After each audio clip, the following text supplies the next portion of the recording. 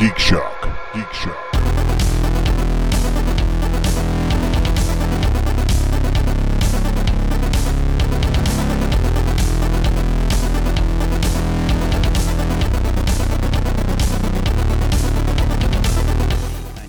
That would really reach the kids. The singing senior moment? Yeah, with the barbershop quartet.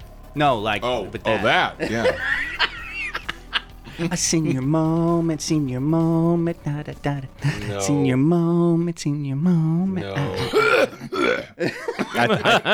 Guys, I think we just recorded it. I think that was it. Custom radio jingles in English.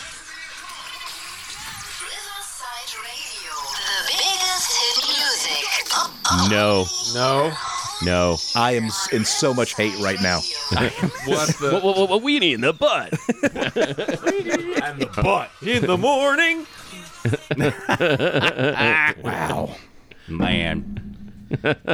Okay, so I'm gonna have to do some research on that. You think?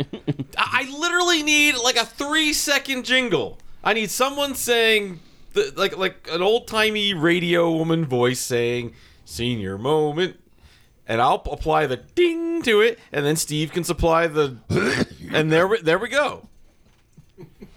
I think Todd's right. I think we've already recorded it 3 times now. No, we need the female voice doing it. Well, get Deb. Just do the thing. pitch change. The pitch Oh, yeah. change. There you go. Change the pitch. No.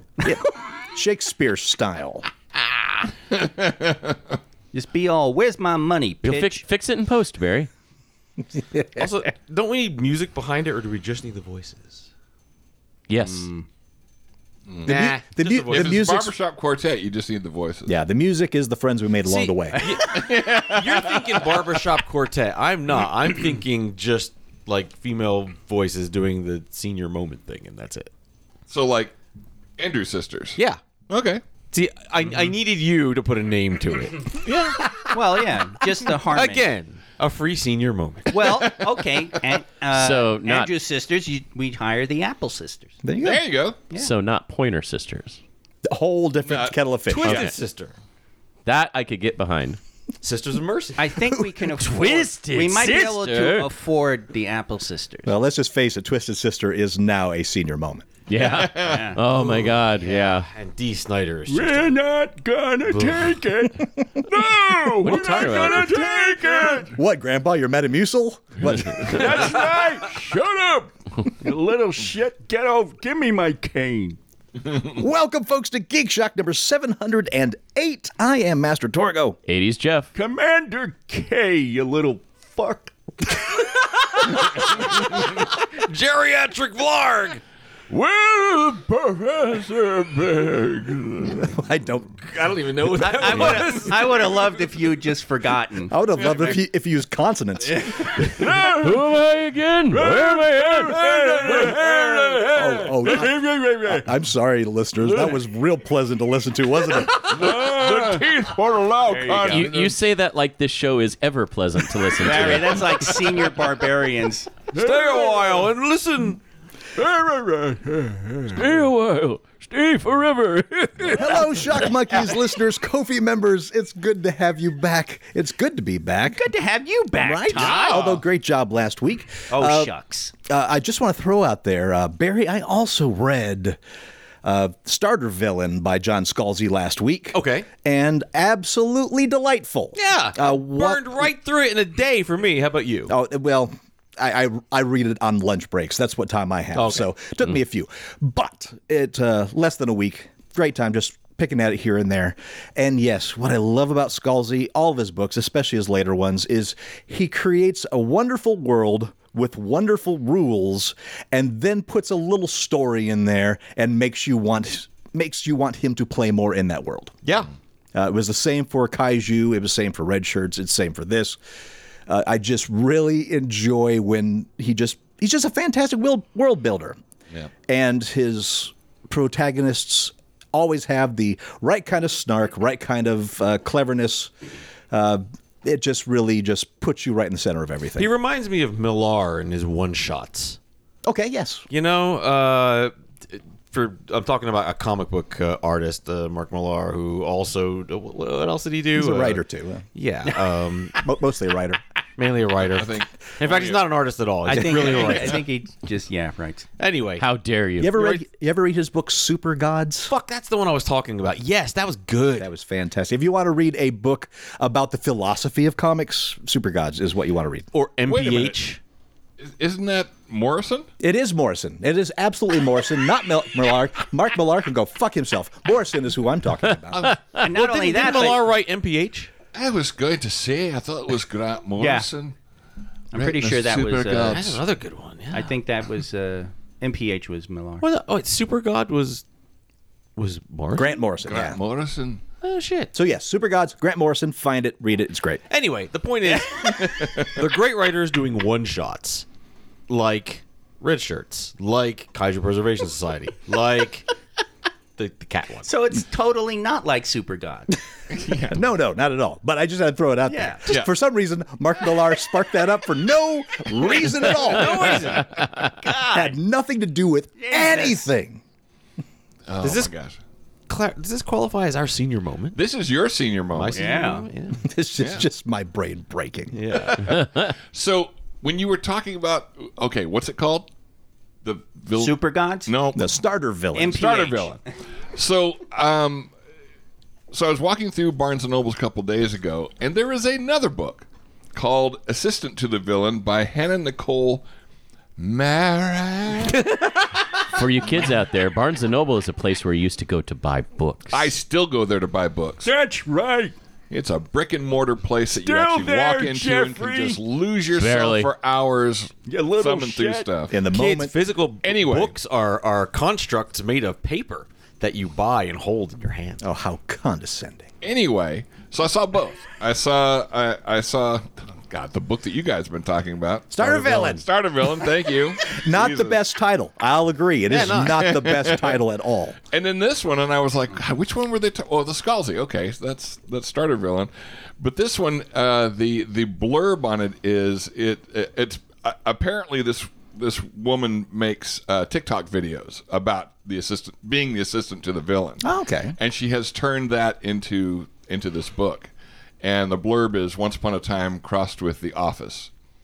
So, yeah, it's office politics in a villain's lair. I can get behind that. Yeah. And I can see that being a really good TikTok channel, too. Yeah.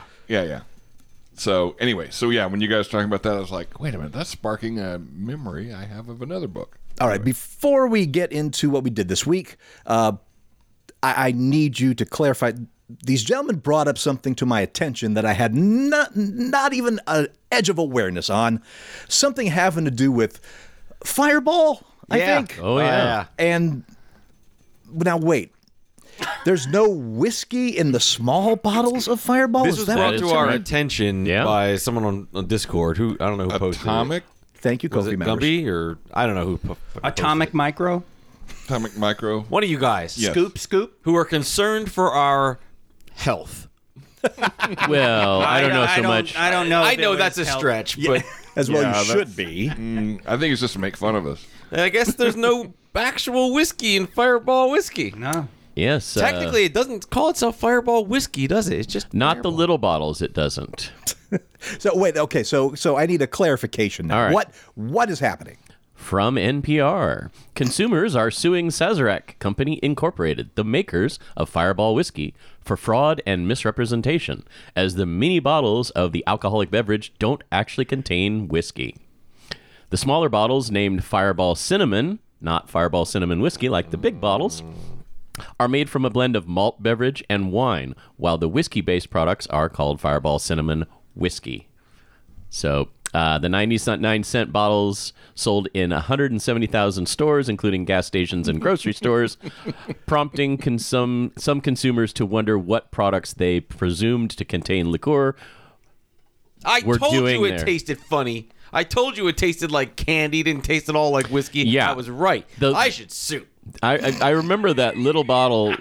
The first time I there a had it, I class was like, action? "This does not taste like the You got no class. Fireball at the bar." you get no action, It so shut doesn't. up. And I was thinking the same thing, but yeah, Microscoop sent us that story. Thank you, Microscoop.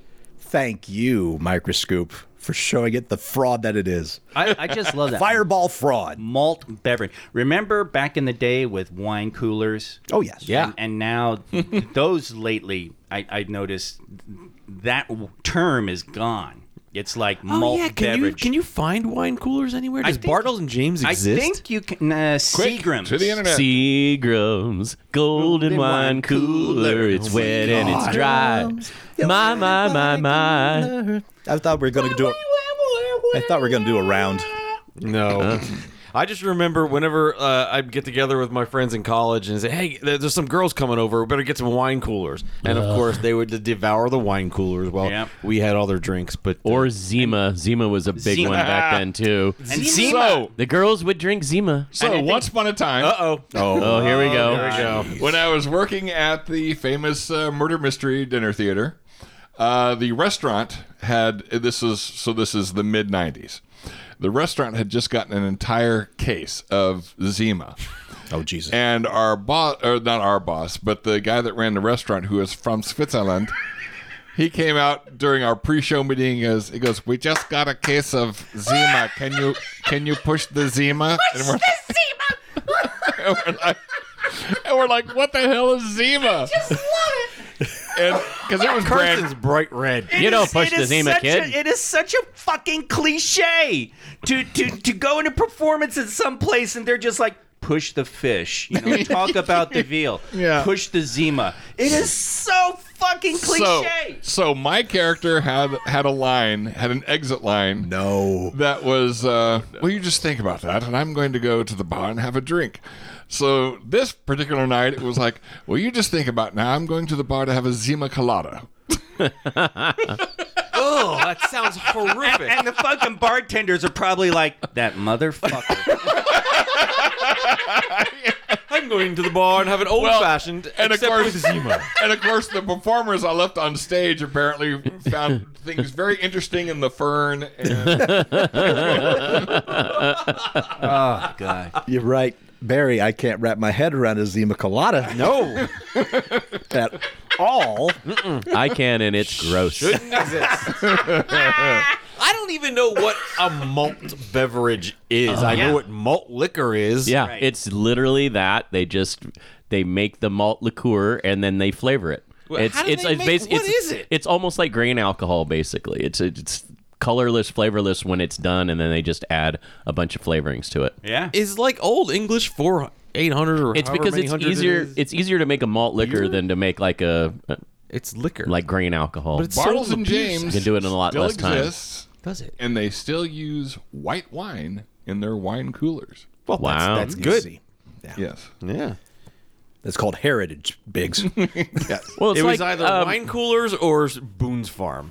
Oh. Well, I mean, All the girls like the Boone's Farm. they've been doing this Farm was forever. the first thing I ever got a little buzzed on Of course. Of course it is. while at work at the gas station.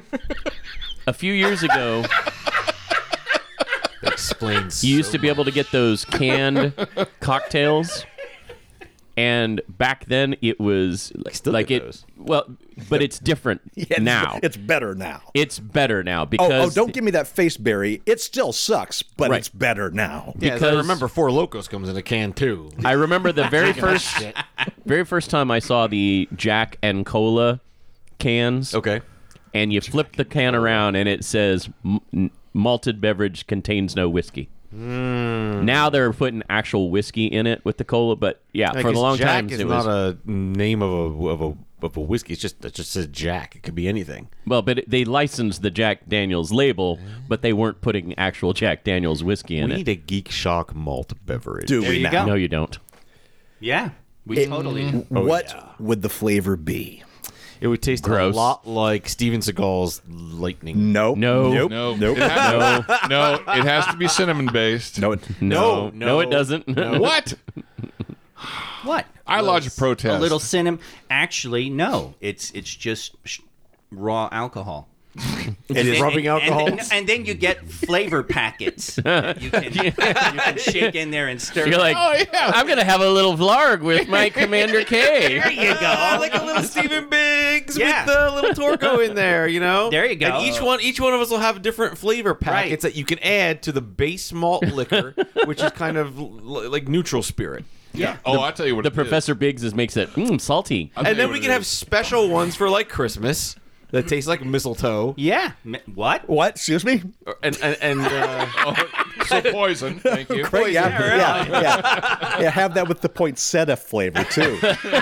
we can have pumpkin spice geek shock. Yeah, of course. That'll open up I'll tell you what the it white is, girl. it's Oh, Everclear. and then convention season, we can have one that tastes like nerd funk. No. taste like nerd funk. Just go to Gen Con, lick the air, and there's that. Oh, the face you make. And that, Barry, will be the flavor name. Lick the air. That sounds like a book. That sounds like a book. Oh, the faces you'll make. That's That'll actually be the a t-shirt. tagline on the Geek Shock There you go. malt liquor. Oh yes, for Thanksgiving, gourd flavor. That's going to be great. Not malt liquor, malt beverage. Malt beverage. I don't know what the difference is, but I bet I can get away with a lot more shit with malt beverage. liquor is sold by Lando.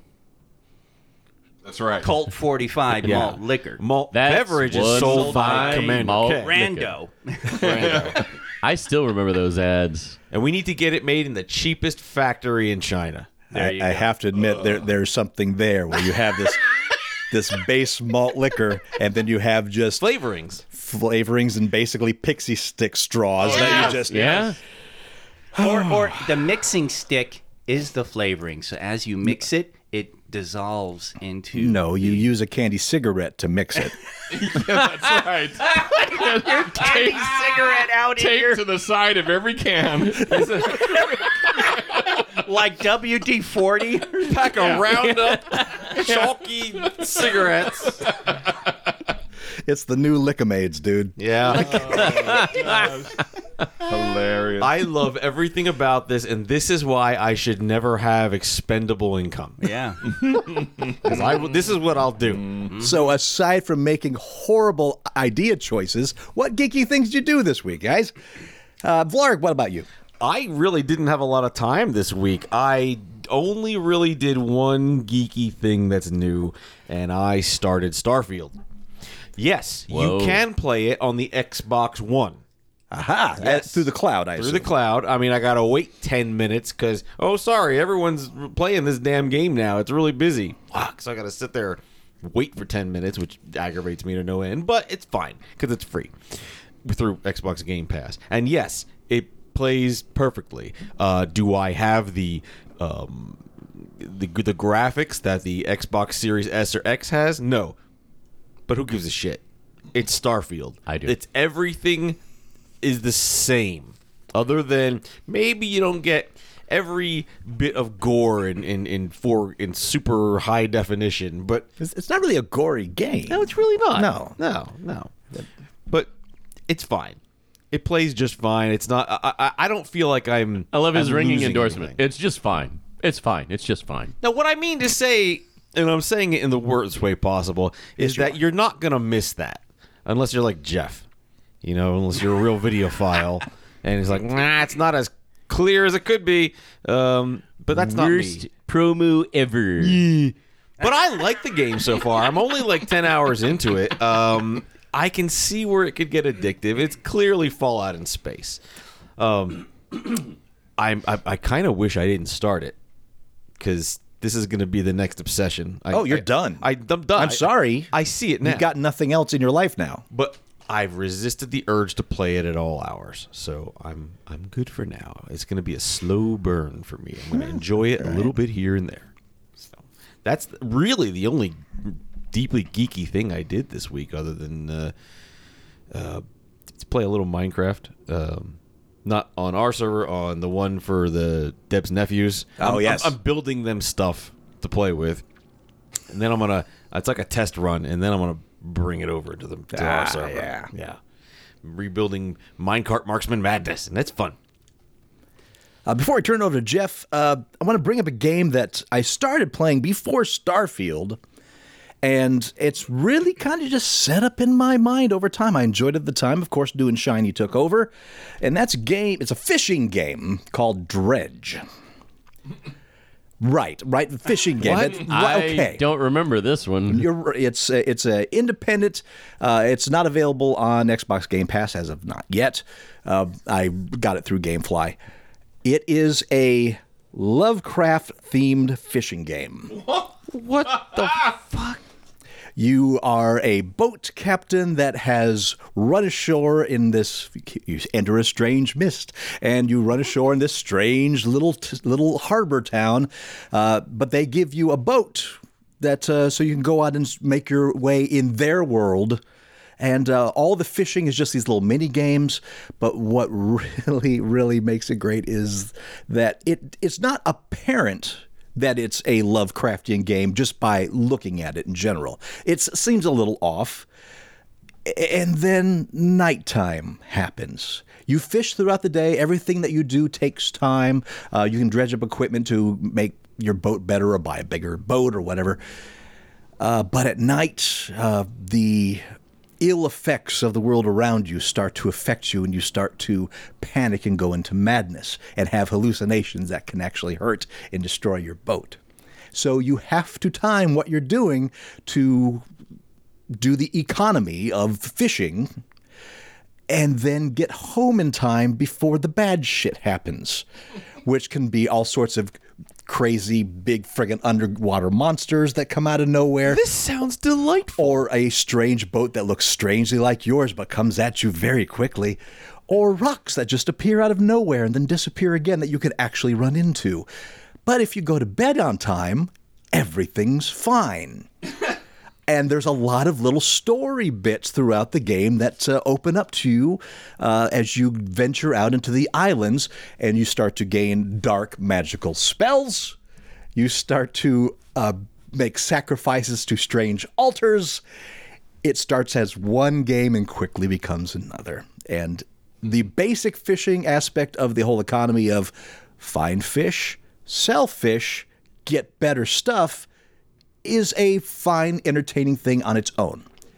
However, when you add monstrous tentacle things under your boat that appear as dusk hits and as dawn hits, oh, it is joyful. That sounds delightful. That's like, what if... Oh, let's make a fishing game. Okay, wait, what if we set it in Innsmouth? Okay. And That's again... perfect. And I bet you could do other games like that. You know. Oh, no doubt about it. And again, it's not a fishing simulation. When you're fishing, you're doing little mini games to catch a fish. And the better you are at the game, the quicker and better the fish you catch. And you sell those off. Oh, and you can also find mutated, horrible versions of those fish as well, which might make a better profit if you sell it to the right person who's absolutely the wrong person. It's a delight. Farming in Dunwich. Yeah. A sandwich shop in Dunwich. It's called Dredge and highly recommended. A cookie maker in Dunwich. Expedition. You go on an expedition to Antarctica. So that sounds familiar to me. Yeah. That sounds great. Yeah. Jeff, what'd you do this week? Well, interestingly enough, I didn't get to do a lot because I've been working a lot. We're short-staffed at work. But I did get to start Loki. And I've gotten so spoiled with Disney Plus dropping like the first 2 episodes of a show that I loaded it up thinking, oh, I'll get to see, first couple episodes, see where the season is going. And it was only the first episode. So it's kind of interesting to see what they're going to do just based on that little tiny bite, because that whole first episode is them wrapping up to an extent the events of the very, very, very end of the season finale from season 1. So no spoilers, obviously, but I'm fascinated to see where they're going to go with this season, just based on what they've set up so far. Also, I have to stop watching Lower Decks when it drops at midnight, because then there's nobody to go, oh my God, did you see this? To, because everybody is asleep. So, But yeah, I could see Darren just like rolling over in bed and being like, Jeff, shut the fuck up. oh, he Get out of doesn't- my room. He sleeps so hard. There could be a fucking earthquake, and he would never come out of his room. So in that case, you just see Jeff shaking Darren. Hey, what? Hey. And he just sleeps right through it. But yeah, that last episode of Lower Decks was goddamned brilliant. Steve, what'd you do? All kinds of stuff. You have a list there, and you're I do have umming a and list. erring. That's nice. Kirsten, what'd you do? Well, got Steve. I didn't know this, but Steve, we had a Clockwork Steve because he had never seen In the Mouths of Madness. Really? So we got Steve to watch that. Yep. It's been on the radar since it came out. I just have no idea. Is that the one with Sam Neill? Yeah. Yeah. Yeah, good. And I think the Trippy. reason why I never saw it is I'm always getting it confused with the one with Scott Bakula. What's the one with Scott Bakula? I don't know. Oh, you're thinking of Quantum Leap. No. It's You're another, thinking of Enterprise. No. It's another supernatural It's the thing. one based on Clive Barker's short Yeah, story. I'm just That I'm wasn't blanking out very on it good. right now. Yeah. Oh, you're thinking of Charles in Charge. No. No, that's Scott Baio. That's Scott Baio.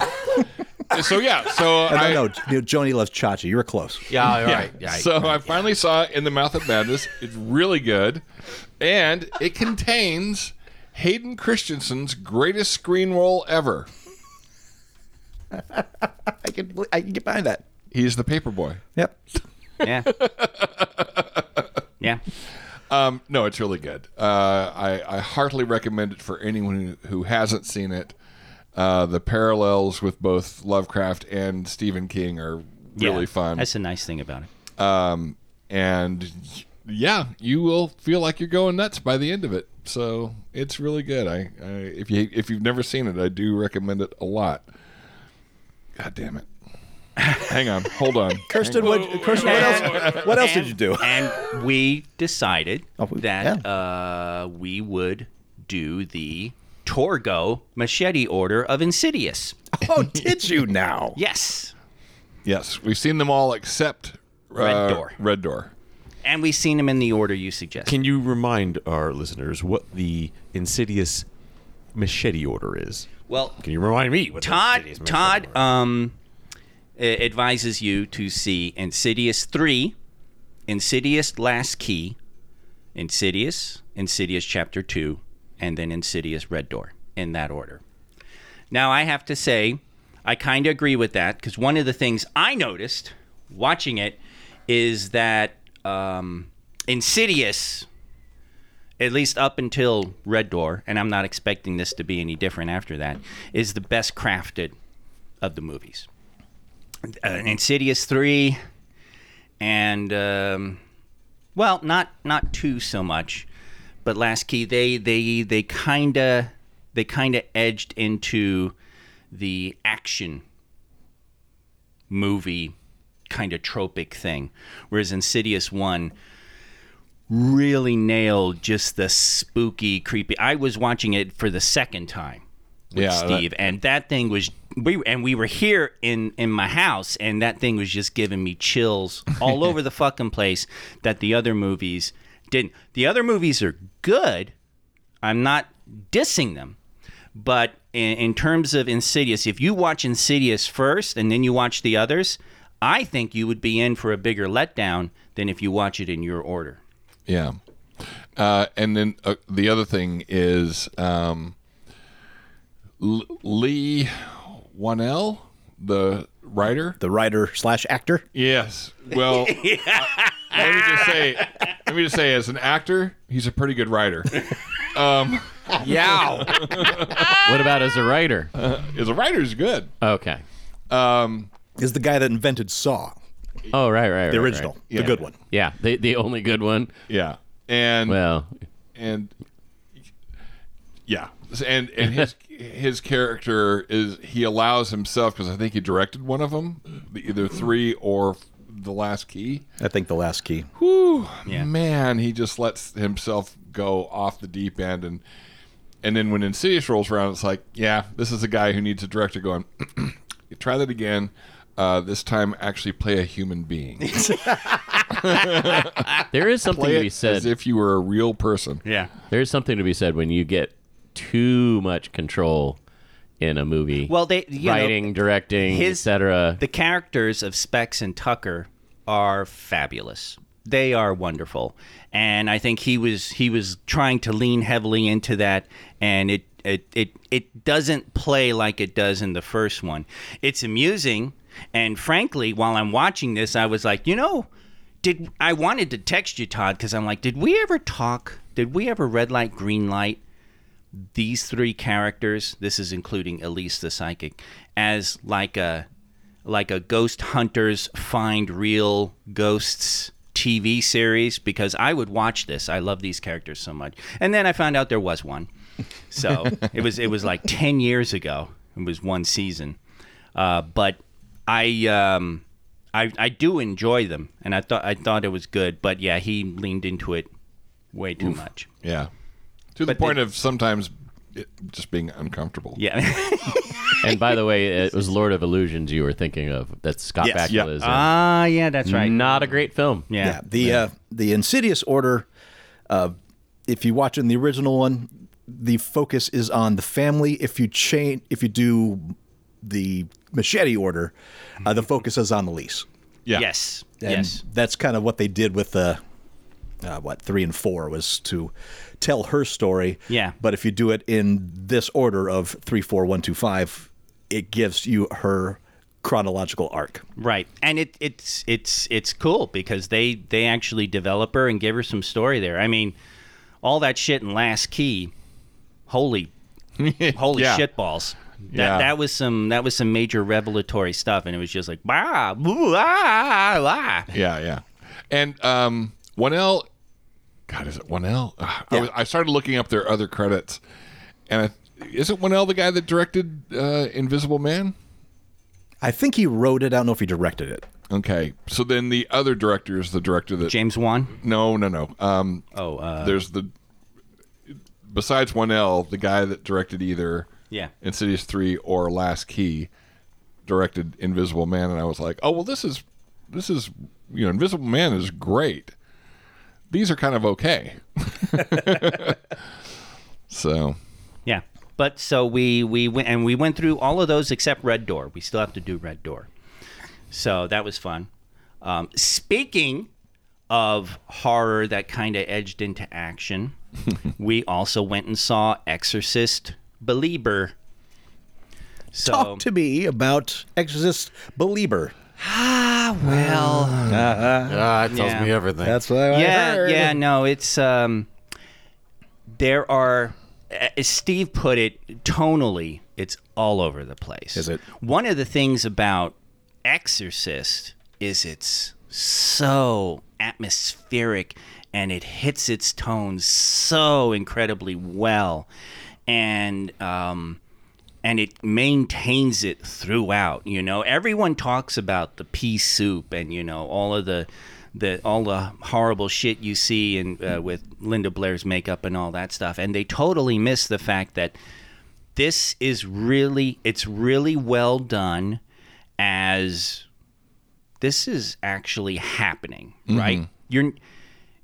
I think Exorcist, one of the brilliant things about it that a lot of people don't talk about because they don't think about it is it does a great job of just saying, this is our world, and this happened. It's you don't have to suspend disbelief. This isn't another world, and this isn't you're kind of like, wow, this could have happened, and this is, and other Exorcist movies, but especially this one, you kind of lose that. Yeah. What was great about the original Exorcist was Friedkin really leaned into that kind of mid-70s drama where it almost seems like it's documentary-style filmmaking. Yeah. And this one, well, here's what I wrote on Facebook. Oh, okay. A bit all over the place, lacking in focus, either needed one more or one less rewrite, characters and plot points that exist only to check off boxes, a denouement point that's repercussions aren't clearly spelled out, and or almost zero on-screen ramifications. Yeah, there's some pretty nice and creepy moments, but it just doesn't really hang together as a cohesive whole. It hits a lot of imagery from Exorcist. Yeah. And but at the same, even like Ellen Burstyn's character, I was so looking forward to that. And her character, the way she was written, really didn't come across like an older form of the character from the 70s movie. So the way she talked and some of the lines are typical, not going to take any shit, old person in the 21st century movie type of thing. So it was disappointing in that. It did hit some moments. There were some images that were really striking and were really cool, but overall, it was all over the place. Yeah. I think also Exorcist, they really leaned on the slow burn because it really kind of starts kind of normal and then things kind of get weird. And this one, they tried that. I'm not spoiling anything because you guys have seen the trailer, but the two girls disappear and then they're found. And that took way too long. Yeah. That took way too long. Steve and I were talking about it. He was like, they should have been in the police station. I think they should have opened like in the hospital, treating the girls and just going from there. And they took way too long to get rolling in that. And it's amazing how much that sounds like a pitch meeting short from YouTube. It's like, why did you spend so much time on this? Because I need the movie to happen. Fair enough. Exactly. Because that is one of the things in script writing that I absolutely hate. Because that was one of the things that one of my professors was always harping about. It's like, Jeff talks about film school. Take a drink. Take a drink.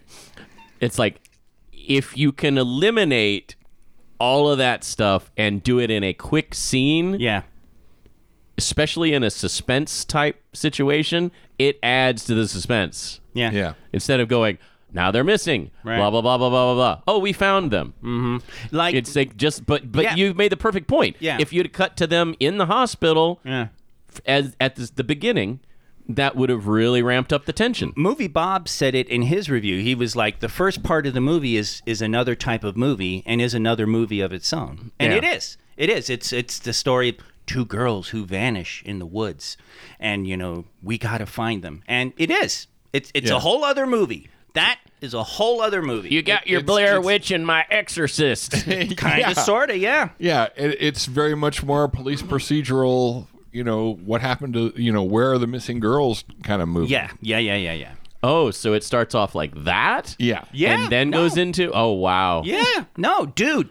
Yeah. They also That's take really time to ham-fisted. establish the girls. So I mean, and it's two girls. So basically you got two Reagans, like from the first movie. Yeah. So imagine taking The Exorcist and doubling the length of the beginning of the movie leading up to, all the weird shit starting to happen. Fuck that. And before that even gets started, there's a whole story of the family doing the husband and wife of one of the girls, the mother of one of the girls in Haiti doing documentary work, something like that. Something like that. And the mother finds she becomes part of this Haitian protection ritual and finds it beautiful and all this type of stuff. And then there's an earthquake. Okay, Reagan and Chris McNeil, right? The dad's not in the picture. So imagine if Exorcist had started with whatever happened between Reagan's mom and her dad happening. Okay? Oh, okay. Whether it's divorce or the dad died or whatever the hell it was. And you spend 10 or 15 minutes on 10 or 15 minutes doing that. And it was so funny because I think one of the problems here is too many modern writing professors, be it prose or screenplays or whatever, have so gotten into show don't tell I was just going to say. You get this shit now where it's like, you don't need to show this. Yeah. You can totally tell this in one fucking line. Exactly. Yeah. I was just going to say the exact same thing. Yeah. Because, yes, there is a certain time and place where show don't tell Sure. works. Right. But if you're doing exposition, sometimes, like Get you it said, out a of the single fucking line. way. The whole You point save yourself a half hour the whole with point one line. of show don't tell is you tell a story. Especially if it's- otherwise all you do is have a series of characters talking about stuff. But if you go the other way and you show every goddamn detail, And that's, yeah. and that ultimately ends up a hair of it, like an aspect of it, is part of the actual story. yeah, The other and 10, it 15 is, minutes? I will say this. It is a bit of a shocking reveal. There is something in there. And that was one of the more compelling things about the movie. Yeah. But they still could have set that moment up just talking about it. I think show don't tell works only if it's a concept that the average human cannot identify with. If you're trying to set up something that it's, if maybe it's a little world building, but if it's common concepts that people have seen, especially in cinema for 100 years, a single line To do it because will do it. As soon as you say the line, It the already pops audience- into your head. The audience already knows what Yeah. you're fucking talking about. Yeah. It's like an exorcism. Oh, I know exactly what that is. And the Even though other- I've never... Yeah. And the other thing about some of these stories is I almost wish some of these writers and directors had the balls to do third-person limited point of view as opposed to third-person omniscient, where you just see everything. Like the only scenes that happen are the scenes in which this one character is in the scene. So, like in Exorcist Believer, if we only saw the story from the father's point of view, how much weirder, how much Right. stranger would that story be? Right. And Yeah. kind of the same thing with Insidious. If we only saw that story from the mother's point of view, how much weirder would that be? Although, I actually thought about this watching Insidious. I have to say, I kind of liked the shift. Mm-hmm. Because the first part of the movie is you're getting your trademark mother's love for the child and oh my baby, and then all of a sudden, halfway, 2/3 of the way through, this is the dad's problem. And that was, I remember the first time I watched that being like, because that twisted my head a bit, because I was waiting for this whole thing to, be about Rose Byrne and she'll, whatever, and it was, so that was kind of cool. So Yeah. I can sort of, but the other thing is, Exorcist, there was too much head jumping. They were all they did they did the girls' points of view, they did the parents, the father of the one kid, the mother and the daughter of the other kid. They threw in a priest and, And a his point of minister. view for that, and it was just like I was expecting more from the cop who actually showed. So it jumped. It kind of lacked a focus, and I think the idea there were cool ideas in there. Especially Chris McNeil, which I just get a little feeling that they originally wanted it to be Reagan, and Linda Blair was like, I don't want to do a movie. I don't want to do this. I don't want to do another fucking Exorcist movie. So they went with Ellen Burstyn, which 2 is so good. you know what, dude? Watching this, I even appreciate Exorcist 3 more. Whoa. That is Well, you know what? 3 is good. 3 that is an Exorcist sequel that worked. But it's no Repossessed. Yeah. So yeah, we saw that. Going to the movie theaters before we talk about anything else we did. It was really funny. Steve and I went to see Insidious, and we ordered. We did our thing where one of us got the tickets, the other gets the food. This time around, it was my turn to get the food. And as, of course, I've told in previous shows, we've gotten Steve into buying the large popcorn. He does it now. So we go up and we order 2 number 1 combos. And he's like, any butter? And Steve's like, no, I don't want. And I'm What like, is the number 1 combo? It is a large popcorn and a large soda. And the large popcorn. Just number one saves so much more time than saying that. I know. Yeah. I figured it was a third thing. Combo to me is a third thing. Nothing. Burger, There is fries, no and a third drink. thing. Guys, the hilarious thing, you're probably right because the guy actually turned and looked at the menu board. Yeah. So No, he's got the picture on his screen. He doesn't have to look at the board. He's And like, yet well, he did. and yet number he one did. combo. And And yet he did. So he's like, any butter? And Steve's like, no. And Steve goes on about butter. And he's like, I agree with you. And then they start talking about how they like their popcorn dry. And I was just like, well, not me. And he's like, well, I don't. It just Steve likes seemed, going in dry. Yeah, I don't know. It just seemed. I forget friction. the term he used, but he's like, it just doesn't seem. I could just see Kirsten stamping his foot going, Yeah. we're going to So I was like, movie. butter it up. I want you to and boy did he butter it up. He actually got the bucket and put some butter in first. Oh, Before he put in the popcorn. I like this guy. Then he did like 4 layers. Wow. Popcorn, butter, popcorn, butter, popcorn, butter. Did he eat through the bottom of the bucket? Well, Probably. actually, Barry, my bucket was losing its structural integrity before we even sat down. Jesus. It was popcorn stew. Yeah, the table actually had smears of butter on it. This is at Galaxy. I didn't finish it. I ate Good most of for it, you but I and your didn't- heart. Is I that didn't- even real butter?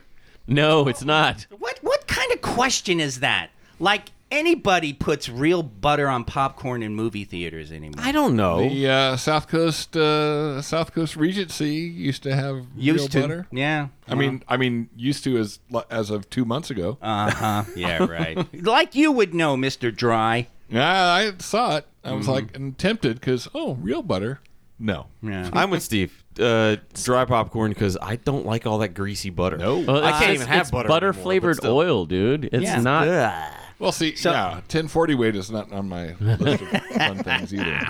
So that was funny because I'm just like holding this thing and I'm like, wow, this is getting ready to fall apart. I bet it was heavy. Well, you missed the other thing about the large popcorns. My ongoing battle. Steve executed. Steve did a clinic on how timing is everything. So, depending on who your counterperson is, they will, at the Galaxy Theater, they will nicely overfill Yes. the large popcorn and then put If the lid she's on the it. cute girl with glasses, who maybe has daddy issues, I don't know. I hope she listens to this show. She stuffs it. She stuffs Ladies, it are you cute? Do you have glasses and work in a where movie the theater? dome. They put Oh. that plastic dome over it. Yeah. Yes. The way you fill an icy all the way up Yeah. to the top. Yeah. That's Yeah, so- yeah. I mean, she. Yeah. The issue becomes when you try to take that, Yeah, they tried to Dome take the lid off. and the first time I did it, it just exploded. Little popcorn explosion. God. Yeah, it explodes, and yet somehow it does not affect the level of the popcorn. That true. That That happened to true. me. Yes. Yes. And I'm like, okay, I saw them put this on. They put the lid on with no effort. Why am I having difficulty taking a plastic lid off of a paper bucket? So, And it literally went everywhere. And, But yet, and then yes, you got So- half a bucket on the floor and and there's still the an bucket, overfilled the bucket is still overfull. So, So, the technique that I have discovered is you have to stand and just very carefully Down in front. inch the right. and it's pressed up against his body too. So Yeah. he's like using all his physical resources. to just inch that lid off, and this time I got it off completely with no popcorn exploding. None. And I was like, ha, I finally, and as soon as I moved the table, Popcorn came out. I nearly choked because it was picture perfect execution. Did Kirsten scream, Andy? It's a good thing that happened because if the popcorn did fall apart, you would have called a Cenobite. So that's right. So, yes. Yeah. We watched the last episode of Ahsoka. So there's that. Very good. good. right. As you should. And we watched Villa, Yeah. Spirit of Evil. And that was Interesting. I want to bring us back to popcorn for a Oh second. my God. Oh shit! Why, in the age of culinary marvels in the movie theater, are you still just having popcorn? Because it's popcorn. Because you're at the movies. You're at the movie. And because you're psychologically I'm not conditioned gonna to get get popcorn. a 3-course fucking meal at a movie theater. You've never been to the Alamo Draft House, then, have you? well, No. that's different. That's not a movie theater. Yes, it is. That's an experience. Yes. No, but I've Yes. been to the freaking dine-in AMC's that would charge you $20 for a steak that big. Oh no, you don't go to those. The only thing you need at a movie theater is Coke and popcorn and maybe some candy. Yeah. That's Incorrect. it. That is it. No, you know No, what I need? this is- I need a craft beer and chicken fingers. No, you don't. No, you don't. You need a soda Austin and popcorn and spoiled maybe your candy. ass. I am absolutely This is why you spoiled. don't like going to the theater, because you have no idea how to do it properly. Yeah. spoiled by Alamo Draft House, by whatever that other fancy place was in Austin. In Houston, they had something else, like the movie star or something, whatever theater, and they had food in there, but it didn't have the Alamo experience. Shut your mouth. It did. It didn't feel like Alamo. It wasn't fun like that. It was just, okay, here's a movie and here's some overpriced food. Get the fuck out. I took my dad once to Red Robin, and we just had a good Red Robin. How was the movie? You know, yeah, the movie was Yeah, where are great. you going with this?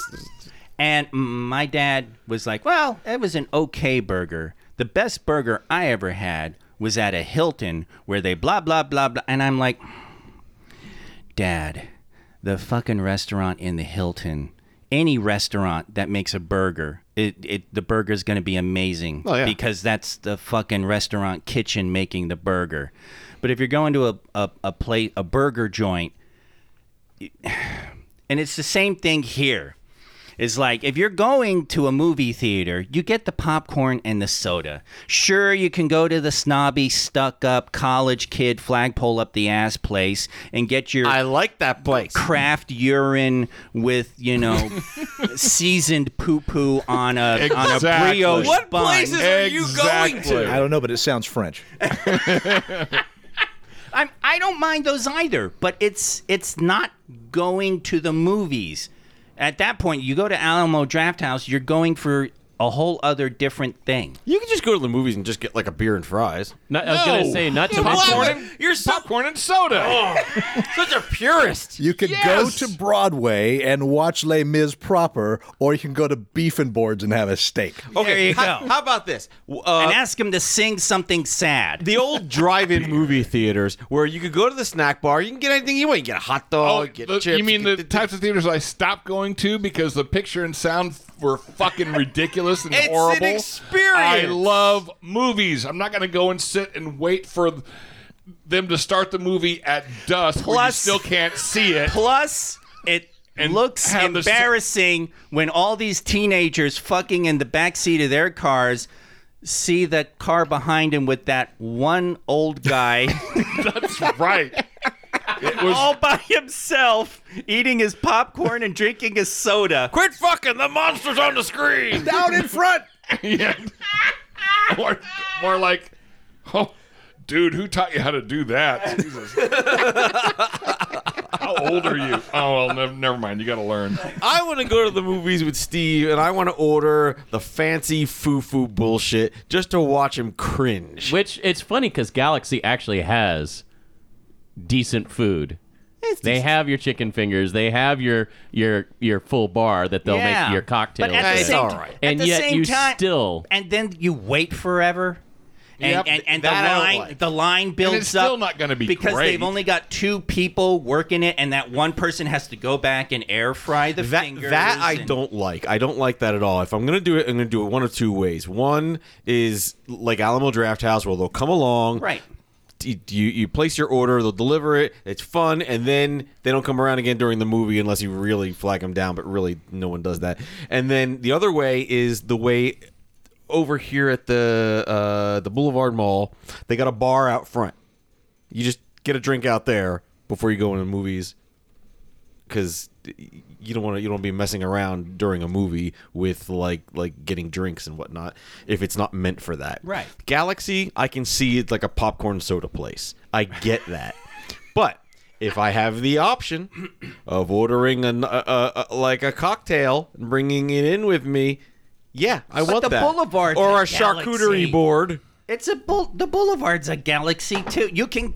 See, I said charcuterie board, and I got him. He took the glasses off, threw them on the table, and he's face palming. He's like, "God damn these kids today and their charcuterie boards!" He's red. I got him. Charcuterie board at the fucking movies. Yeah, that is the most pretentious. You're at the movies for one purpose: to watch the movie, have Coke and popcorn, And a good then go antipasta. home. Oh, for fuck's sake! I want an old fashioned, Well- and I want an antipasta. And a nice buffalo mozzarella. Did I wait? Did A I caprese hear, salad. Did I hear correctly that one of the adjectives there was a good antipasta? You're not going to get that at a fucking movie theater. It depends on the movie theater. Yeah. There's a really good movie theater called the iPix movie theaters in Houston. Houston. It's a bigger town. Houston. Where you get the normal experience, but then you pay extra and you get the really... Yeah. I'm not going to pay fucking extra. I'm there to see one purpose: see a movie. Yes, but wouldn't it be great to see that movie like No. in, like a first class seat? Dude, where I'm sure- the seat massages you, and you got someone coming around saying, No. would you like a cocktail? The Would you like-" recliner is fine. I'm sure there are army guys who can tell you about the movie theater in Seoul, Korea, where you get a blowjob while you're watching the movie. 4D. It's just like, okay, but that's over there. I don't care. Don't talk about what isn't here. You know, I was on board with Barry for a good portion of this. Because, yes, I do like a upscale experience. I like So more often, options. A little luxury every so often. Sure. However, if someone's coming by to interrupt the movie to take my order, No. I'm fucking out. No, they Yep. don't do that. You place your order before the movie happens, and otherwise you just write, like during the movie, if you need something at Alamo, you just write it down, you put the little flag up, and the dude comes around, snatches it, maybe whispers if he's got a question. Rarely do they ever talk. It's too much. And then It's you already go, too much. I don't Already too mind much. those places. I'm just not going to go there. No, You don't have a choice. There's no Alamo in Vegas. I'll even go there. I don't mind that at all, but that is not going to the movies. That's going to the Alamo. Sure. Yeah. And that's also another thing, because Alamo tends to show movies that have already shown. They tend to show movies that already have an existing, a cult following of some sort. Oh, yeah, a we saw- re-showing of a grand film, a Jaws spectacular, if you will. And so I don't mind that. In the same way, I don't mind going to dinner theater to watch Showboat because I'm only half watching Showboat anyway. So fine, I can have a steak and watch Showboat. However, if it's The Humans or a play that I have to really concentrate on, fuck you, take the steak away. I need to concentrate on this. That's great. I like that. The Alamo Drafthouse is the dinner theater of cinema. There you go. That's not to say you can't concentrate on a good movie. Like, I would like to watch the next big Star Trek film that comes out with a nice steak and a potato Because you're a and godless lockable. communist. No, There it is. I'm seeing the next Star Trek over in Korea or wherever that was where they had the Yeah, blowjobs the that he was blowjobs, talking yeah. about. The steak's extra. Yeah.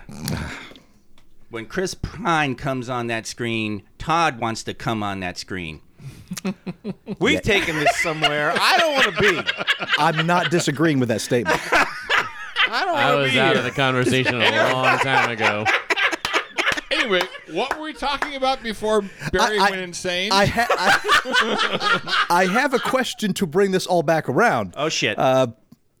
They are making this Exorcist, the plan is into a trilogy. Are you interested in seeing the next part? no. Not terribly. Not terribly. Yeah, a friend of mine posted on my little Facebook rant there. He goes, fooling his money. Universal paid $400 million for the rights to The Exorcist. Meanwhile, every Exorcist sequel and prequel that came out after the first one has combined done under $150 million at the box office. Well, they talk about the Exorcist curse, about all these strange things that happened during the filming of the original Exorcist. But no, the true curse is all the films they made along the way. Well, and I mean, and it is true. This one really was just another haunting possession movie that had a lot of Exorcist references. So much so they edited the fourth movie twice into two different movies, and they're both bad. Yeah. So, I mean, I might watch it on streaming or something out of some morbid curiosity. But to be perfectly honest, the whole thing that brought me into this were the references to the original movie. I was really hoping to get that experience, and the people making this movie or the suits, we don't know. Yeah. I mean, nowadays, you don't know who made the decisions in the fucking movie making, right? So you're saying you'll watch the next film, but you really wouldn't be that into it. You I'm not going to go to the theater, maybe out of curiosity. Would you go to a dinner theater? No. Would you have a nice, some lo mein? No. And Matter of fact, here's one of the I would for decisions- Casablanca.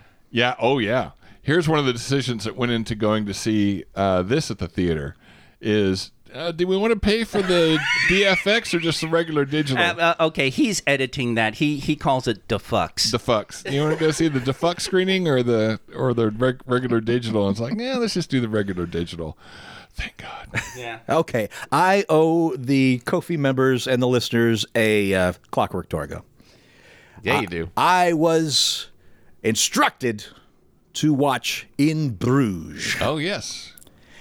And thank you to everybody who suggested it, and two, who voted for it. That film is a delight. Isn't it, though? Oh, my word. A very British film about hitmen hiding out in Bruges that just becomes this beautiful little character piece with just enough hitman action to and comedy, frankly, to just keep you wrapped. The performances were spectacular. The story, a delight. And the choices the characters make, and frankly, the brutal ending for a few of them is just, I was on board for it all. And at the end of it, I nearly stood up and clapped. It was a wonderful, wonderful film. Yeah. Good thing he didn't stand up. He would have upset his steak. Who are these people that stand up and clap during a film? No one can hear you. It's a film. It doesn't matter. You're expressing your appreciation for the movie to everyone Expressing around appreciation. You lost Barry right there. Oh, right. I already did that when I purchased my steak. Yeah.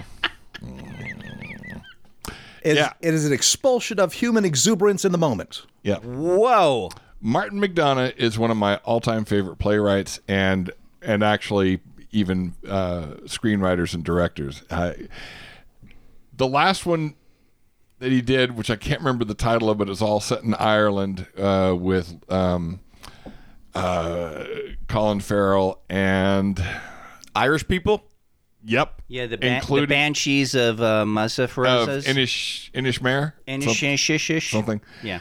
A lot of people were like, oh, I don't get it. And I was like, it's bleak. It's a Martin McDonagh bleak movie. People do crazy things when they're stubborn and trying to make a point. And no, it doesn't make any rational sense. That is the point. It doesn't make any rational sense because human beings aren't fucking rational. So, Steve, you're saying the movie wasn't very Aristotelian? Let me think. Don't. This is a fucking in-joke. No. Wait, we're not going to do Aristotle Shock? No. But no, absolute delight. And yes, and when I was watching, I'm like, this feels like a play. This absolutely, I mean, obviously the playwright who he directed it as well, just wrote it. He did direct it. Okay. God, did he? In fact, afterwards I looked to see if it actually was translated from a play, because with a few small tweaks in the action sequences, this could be presented. And I'm surprised that it didn't translate in some way. Like afterwards that he made a stage version. But delightful. It's rare you find a subtle character piece in a basically a British mafia movie, but that's what this is. Yeah. And so, highly recommended. Thank you, thank you, thank you. The next Clockwork-Torgo is now being nominated. Currently, Terrifier is in the lead, barely. Yeah, but if it ties, you get to watch Human Centipede. If it ties, I get to choose. It's between that, I believe, and Super currently. Yeah. All right, so... VE. Didn't get finished. Oh, that was just it. but we have to move on with the show now. Well, I was just going to say real quick, it was a 1967 Soviet-era horror movie. Yep. All right, we save that for later, or perhaps Aftershock movie. Oh, there you go. So, Kofi members, stay tuned. But before we do the news, let's do a little bit of email. Mail, we've got mail. That's all you get for free. Email. Email. First one's from 2 is 1. Dear GeekShock, once again, my ears have failed me. Not only could I not judge your fine people's height correctly from listening, it also seems I can't judge hair correctly either. I always thought Vlarg was bald, He's getting there. like a cheaper Mr. Burns. And with the luscious locks comments were just cruel jokes about the wispy strands he had left. That's actually true. Nevertheless, I will continue to avoid all images of you all and continue to picture the selection of mullets, bowl cuts, and various terrible facial hairs I already pictured. Listening as accurately as a Mexican knockoff Daredevil, 2 is 1. Actually, Vlarg shaved bald, but keeping that beard. It would work. Yeah. It would absolutely work. Well, I hope it works because I'm getting there. It's ironic that I had the long, lady, luscious hair for the very longest time. If I could paint a picture to our listeners, if you are familiar with the straight, black, long-haired vampire, that was Barry's hair. It wasn't poker straight. I have wavy hair. It was Wow. close to poker straight. Wow, you touched a nerve there. When you ponytail, When you pull it back, it's straight. Yeah. And then it starts to get thin, and it's most ironic that I think the thinnest hair of all you people. Yeah, I know. Thank you, Biggs. No, yeah. Put it this way. For my age. If you looked at Barry, you would expect him to break out with a singing of Love You to Death or My Girlfriend's Girlfriend, but with a higher voice and a shorter stature. That's what he looked like. I'll take that. Peter Steele was awesome. Listen some Typo Negative, kids. It's good for you. But now I have short hair, and I am the shortest one here. So just so you're aware, I am about somewhere between 5'7" and 5'8". What height are you people? I'm 5'9". Oh, You're taller than 5'9". I'm 5'9". Well, depends on my haircut. How tall are you, Jeff? 6 foot. K. 6'1". Biggs. 6'3". Fucking giants, all of you. Yeah. The fuck are they feeding you people? Then again, I am like born of another country where the people are generally short. So, it's kind of weird because I'm tall, but I am never the tallest person in the room. Everywhere I go, there's always at least one person taller. is that why you invite me over? Pretty much. You make me feel masculine, Barry. Wow. Wow. We're just gonna let that one hang in the air. More of a man when you're around. And Deb's like 5'6". And could beat up any one of us. Yeah. We before the show She has started, the most rage. we talked about an email thread or text thread, folks, and Todd mentioned Deb and Steve getting into a dick waving contest, and we were like, Steve was doomed. Nobody's going to win a dick waving contest against Deb. Nope. Hands down. Nope. She will whip you every time. So, The next email is from Jake. This is regarding his submission to Red Light, Green Light a while back when he submitted Mick Foley's Santa Slam, which failed horribly in that. So just to paint the early picture of this mail. The mail reads, "Hey, fuckers," with extra emphasis on fuckers. "So you didn't like Mick Foley's Santa Slam?" "Nope." "Good! You fell for my trap as planned." "See, allow me to explain. Back in May, You made a gripe about AI in terms of writing. Later that day, I saw one of Matt Santa's camp posts, and I also saw some random post about Mick Foley being the awesome human being that he is. And for some reason, I thought, I wonder what an AI would generate as a pitch for combining Foley and Santa, since Foley is a huge Christmas nut. So I ran it through ChatGPT. The pitch you read out was what was produced. You all universally hated it, as you should, because AI can't write for shit. So the moral of the story, Hollywood, pay your writers. As far as I'm concerned, I still hold the record with the most successful pitch with The Con Life, which I created with my twisted imagination, so suck it. Keep up the good work, Jake. Thank you, Jake. Yeah, but the priest who lost his face thing in space. Really? No, that was Aussie, Matt. Yeah, sit down, Aussie. Matt, take that. That's right. I screwed that one up. Wow. Oh, and that only brings us to news you don't give a shit about. Oh, yeah. Yeah, when Deb's not here, you got me for this. Wow. I bet Barry doesn't hear that often. Or does he? The most. What is it with your sounds today? You're the worst Foley person ever. At least they're coming out of his mouth. What do you got?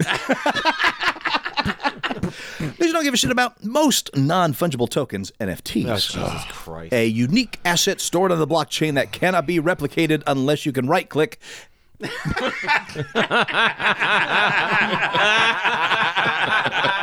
They have no value. Cryptocurrency analyst Dap Gamby determined that out of the 73,257 total NFT collections it analyzed, 69,795 had a zero Ether market cap, which is to say, $0. When even looking at the 8,850 brand name top NFT collections like CryptoPunks, 18% of them now have a $0 floor price, and the 41% that are worth between $5 and $100. Quote, which may signal a lack of perceived value among these digital assets, Gamble surmises.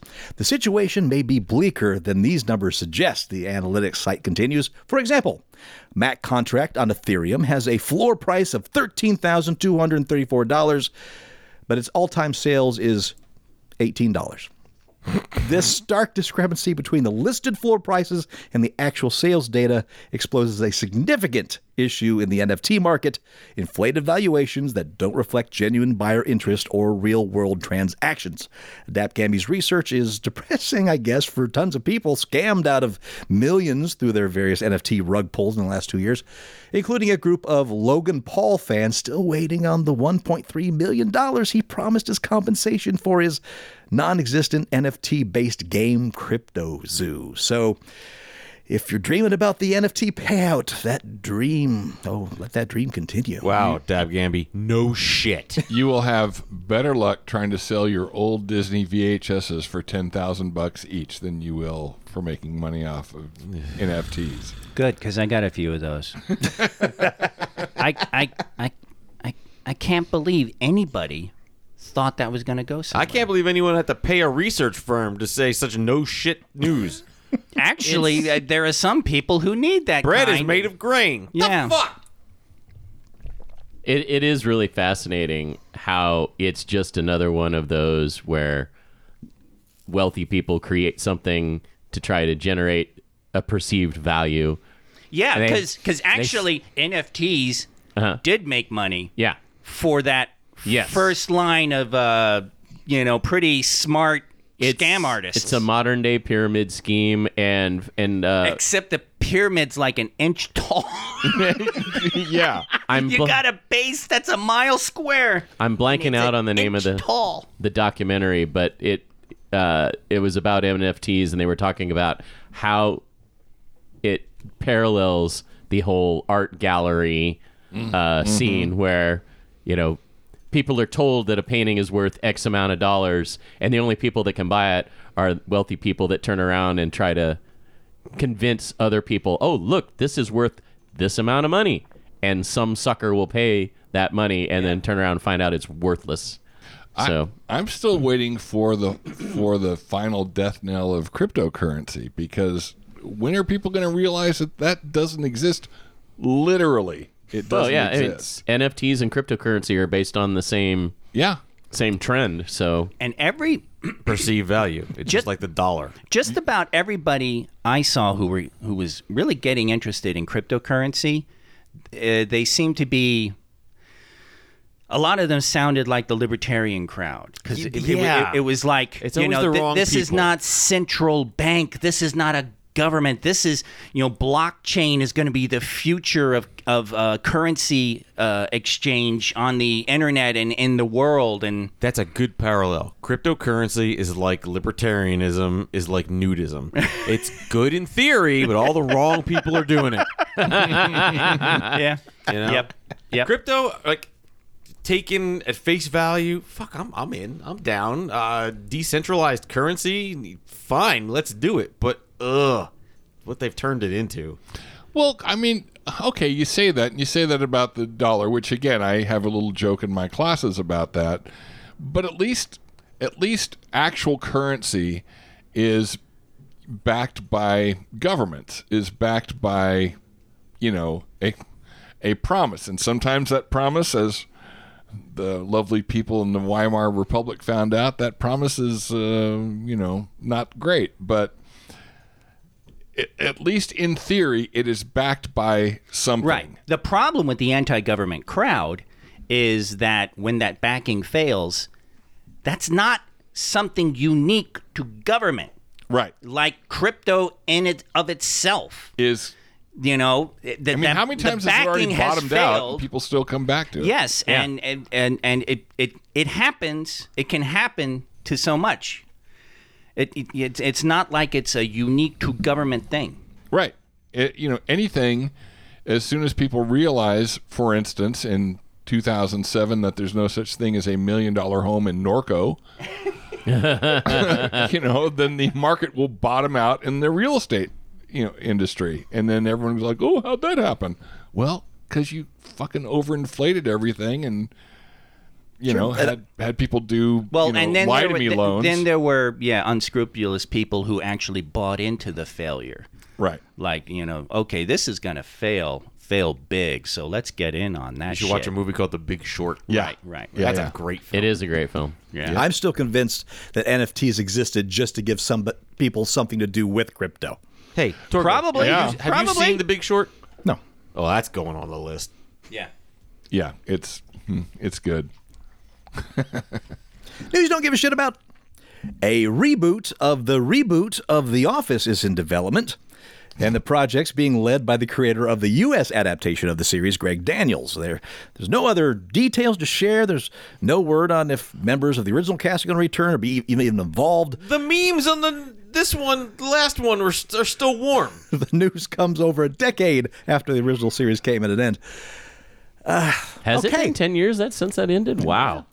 So, Office obviously started in the UK. They did the American version, very successful in the US, especially through streaming. And so will America or the world accept another reboot of The Office? No. I think One the season. upcoming Frasier TV series will, in some ways, start to answer that.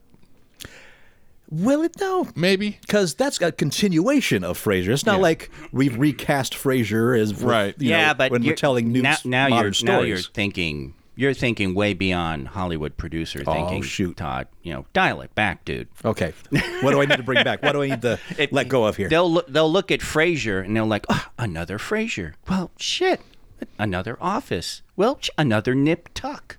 Well, shit, another Sopranos. Is that what we have to look forward to now? Like every 15 to 20 years, they're just going to reboot the same idea? We need to be clear on the terms here. Reboot, another. These are incorrect terms because Frasier is not a reboot. It's not. It's a not, continuation. It's a I know. continuation or it's I more know. Frasier. But It's what's I think you're going too far in thinking for a Hollywood bean counter who's looking for the next sure thing.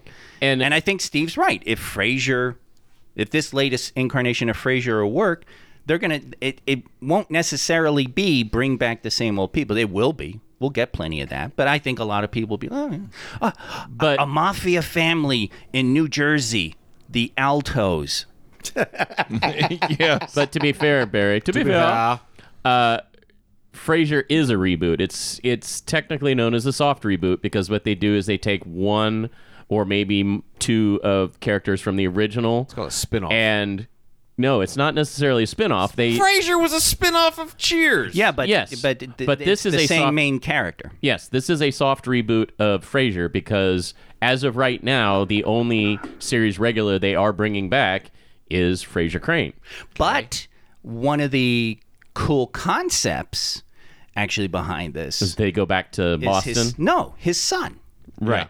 His grown-up son, which I was like, okay. That kid grew up a lot in 10 years. Or but what, was it 20 now? But it was 20. Yeah. And it's just because that character is in that age range. I don't know what he is specifically, but I was like, hey, okay, they took the kid from there, and he's grown up now, and now it's that dynamic.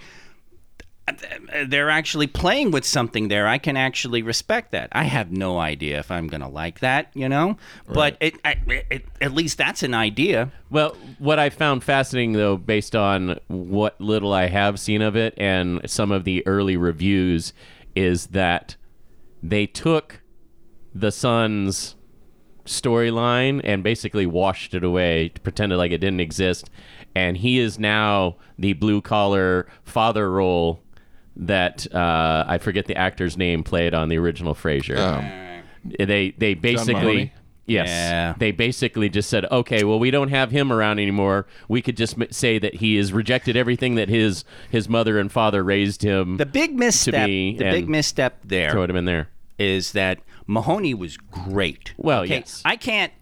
You can sit there and you could look at Frasier and say, I can't see it without John Mahoney. I can't see it without what's her name. Right. But really, the foil, the one who helped make that series work, was Niles. Yeah.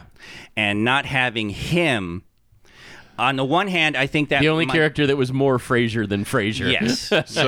So then you will be happy to know that the reviews I've read of the first few episodes are not that the son is a blue-collar dad thing. He is a fussier Niles. Really? Yeah. Well, yeah, but I mean, the character was embodied by David Hyde Pierce, Right. Because that's what I was shooting for. Oh, right. Pierce and Kelsey Grammer? thank you. They were phenomenal. Yeah. It was absolutely one of the best sitcom pairings in television history. Those characters, those two actors, they're working off each other, phenomenal. Yeah, for two actors that barely knew each other before the series, they sure came across like actual family. Magnificent. The chemistry is amazing. That, to me, is like the big thing that would be missing about a Frasier a soft reboot or what have you. I fucking hate that term. It's not a reboot. I don't care what they call it. It's a stupid name. A Frasier Barry aggravation. Continuation. Continuation. Sequel? Fine. I'll take that. But anyway, back to The Office. We'll see. Nobody thought that a remake or a different Star Trek would work in 1987, and it did. A whole new cast. Didn't quite work in the first season, but I stuck with honestly, it. Second had problems too. I was honestly amazed how many people liked The Office because I never got into it. I never did either, but I liked what I saw of the original British version, but every time I would sit down to watch the domestic version, I couldn't get into it. yeah, I tried multiple times. I had a hard time with the first couple of seasons too, but everyone was like, "Oh, you gotta watch The Office. Gotta watch The Office." Like, fuck, fine. And then I got into it later, but not vehemently. I wasn't all the way with The Office like some people are now. Parks and Rec. See, and that's the one that I tried to get into because of Michael Schur, the producer, right? Yeah. Because The Good Place is brilliant. Yes, Absolutely. And so I was like, okay, well then I'll give Parks and Rec a try. And I watched the first season and maybe the first few episodes of season 2, and I was like, it's okay. See, that's how I felt about There's The the Office. Yeah. And I like Parks and Rec a little more. Maybe my experience was tempered by The Office, and I was expecting it to be, okay, it's another Office. Oh, it's a little better than The Office. Yeah, and see, mine was you went the other by way. The Good Place. Yeah. I was gonna say I also Good Place had a was time. good immediately. Yeah. I could not get into Parks and Rec at all either. Now, it could also be because the types of characters that Amy Poehler plays just are so cringy to me. I can't get past that. I agree. And it's funny because I've seen her do other acting styles. I don't know how you put it. Character types that don't bother me. But for whatever reason, that character type that she keeps tending to play in series television just makes me want to change the channel Jeff, so I fast. 100% agree with you, and she is the star of the show, but it's everyone else that's good about that show to me. If I can be serious about my disdain for Josh Gad for just a second. Oh, please. Oh, you already have my attention. Yeah. So Josh Gad is terrible. Terrible. Anytime he is left to his own devices, and especially on more improvisation-based TV shows like Avenue 5, Hork. Ugh. Which is funny because he's got a background in improv. And That doesn't boy, mean anything. Yeah. And the first thing I ever saw him in was he played the son of Bill Pullman's president character in a TV sitcom, a decade and a half ago at this point, probably. He was in The Rocker with Rainn Wilson, too. Yeah. Anyway, he's terrible. But then when you have a director that sits on him, like we were going to make the joke about Murder on the Orient Express, and then here's Josh Gad ruin the entire movie. But no, he actually played a character on that. After the first scene with Gad, I was like, well, this movie sucks. It's totally ruined now. And Steve's like, okay. That's how I feel about Jack Black. Yeah. Well, Jack Black, another one. He's a guy that needs a director to sit on him or give him a focus because he's been great in certain things. The one where he played the guy in Texas who cozied up to the woman who. Oh, right. The Yeah. widow. I can't remember the title of that one. I do know what he's talking about. That's great. I have no idea. No clue. Well, if you would put up with a hang on, hold on. What a fantastic Yeah. I'm sorry, Steve, but what a fantastic old man description of a movie. Yeah, I know. The guy in Texas who I think that was with the widowed woman. Let me guess. It was directed by Clint Eastwood, right? I enjoyed Jack Black in King Kong. Yeah, I thought he was miscast in that. Bernie. Bernie. I Googled Jack Black, Widow, Texas. I got Bernie. Yeah, Bernie. That's it. He's actually really good in that. Josh Gad is really good in that werewolf TV show. Does he get eaten? Werewolf by Night? Nope. Oh. It's Werewolf by Day. Werewolf by He's brunch? not the werewolf. It's it's his girlfriend or wife who is the girlfriend. We're now playing the game of what was that movie that actor was in, damn it. and It's on it's a Peacock, horrible thing. right? The one that no one saw. Yeah, let's play that game. That sounds like a good GeekShock game. Let's put that out there. What was that one film? What was that movie that I mean, actor our was fans in? already yell at their I streaming know. device when Yeah. we say something Yes, they can't that remember. is the point. There's a whole bunch of people out there doing to their phones what I used to do to the phone when I would listen to the show. God damn it, it's this. It doesn't So matter. anyway, It's Josh Gad. Yeah. Yeah, okay, good. So Josh Gad, some good, yes, okay, right. You don't give a shit about. Okay. Like Josh Wolf Gad. like me. Gad, for instance. Wolf like me, Steve. Blum. That's it. That's it. Wolf like me.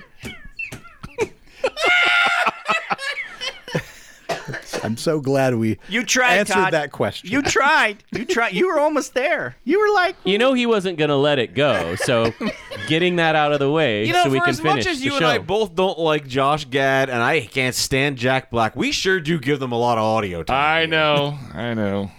Living rent-free in your head. I know. News you don't give a shit about. Blumhouse wrapped up its Halloween trilogy with Halloween Ends in 2022. The trilogy was directed by David Gordon Green. The last chapter of the story was marketed as being the final battle between Michael Myers and Laurie Strode. While Blumhouse's time with the horror franchise is over, Miramax is now actively shopping around the rights to the franchise in Hollywood. According to Bloody Disgusting, quote, there is a massive bidding war going on right now with several different parties interested in vying for the chance to bring Michael Myers back to life, unquote. The report also says that, quote, Miramax is open to both film and television projects, and they're currently taking offers from studios and streamers alike, unquote. So Let it die. So even though we saw the last Michael Myers movie, we haven't seen the last Michael Myers movie. It's still It too would be fresh. awesome if they based any future movies on Season of the Witch. Yes. Accept Yes. it. Accept Yes. your proposition. I wish to subscribe to your newsletter. There we go. Wow. I say, how's this for a gimmick, guys? Halloween, right? Okay. But the Donald Pleasance character, doctor, William Shatner.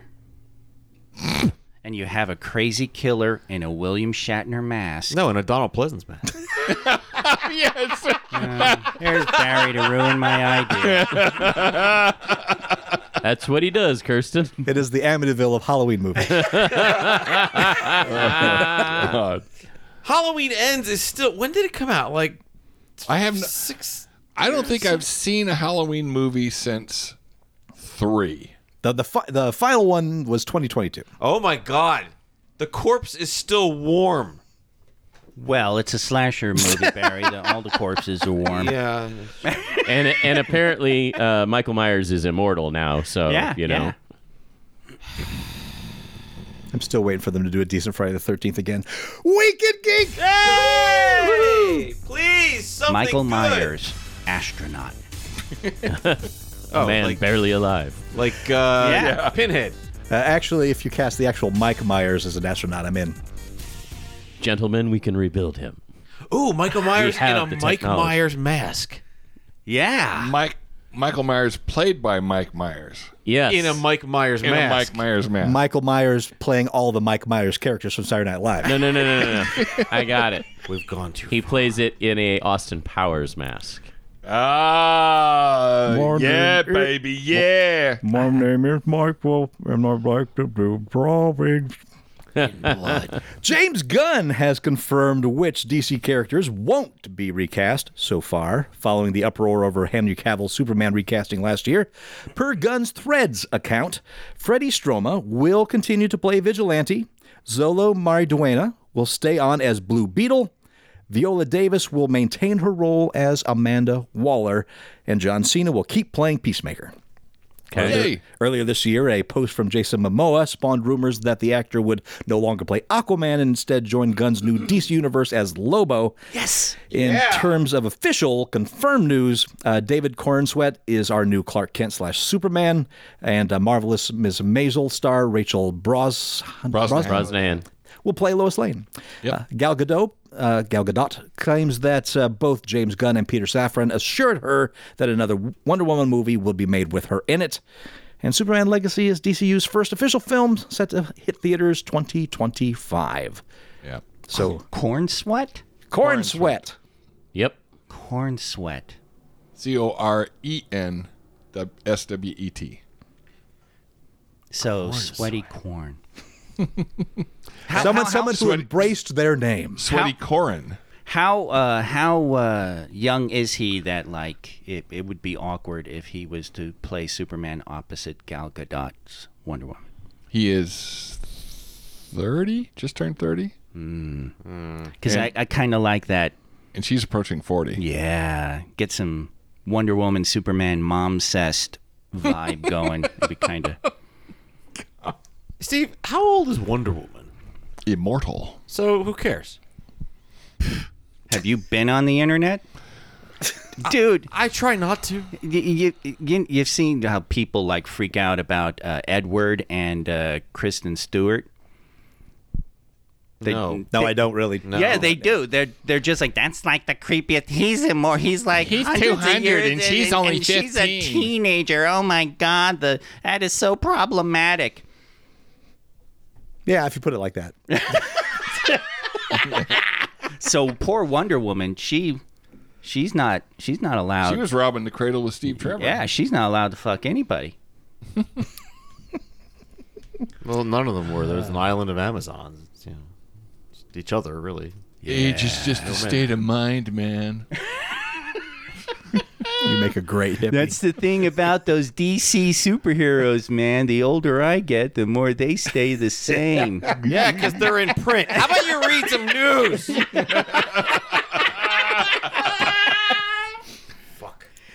Anyway, I'm looking forward to David Corn Sweat and Rachel Brosnahan. That's a Corn sweat. Oh boy. Barry, hold on to your tits. One of the highest rated board games of the last 2 decades will soon be playable digitally, as popular online table platform Board Game Arena announced that it planned to add Twilight Imperium 4th Edition to its portfolio of titles. You let those tits go. The sprawling game of civilization building, exploration, and delegation only requires players to earn 10 victory points in order to claim the title of Medical Rex, but doing so can be a lengthy process. Every campaign's board is uniquely constructed of hex tiles representing the galaxy. The players control one of 17 unique factions. Each boasts their own specific abilities and modes of interacting with each other and the rest of the galaxy. Players take turns in announcing their strategy for the round, moving their fleets through sectors of space, attempting to satisfy both public and hidden objectives. They might explore new planets, engage in warfare with their neighbors, or research new technology. Once a round is complete, all players gather as a council to enact new laws that will change the shape of the game going forward. Since its release in 2017, Twilight Imperium has developed a reputation for possessing a grand scale, incredibly complex and satisfying interaction, and a rich fiction that develops throughout play, but a group must commit a lot of time and effort to see the campaign to its conclusion. Oh, yeah, I always use it at the top of a scale from how complex is this game, from Chutes and Ladders to Twilight Imperium, you know? I'm very happy to hear this. This is a game that if you are going to play it, that is something you plan way ahead of time with the people that will not leave. Yeah, you tell all your friends, okay, you need to watch this video for the rules. You need to download this PDF for the basic rules and get to know them. Then we're going to go over them for an hour when you get to the table.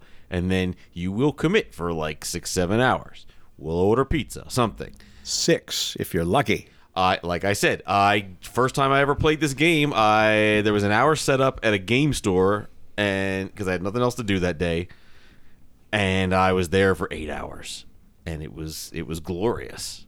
I lost heartily, but it was glorious. Oh yes, fantastic game, amazing game. However, I do have questions. Being Board Game Arena, right? Yeah.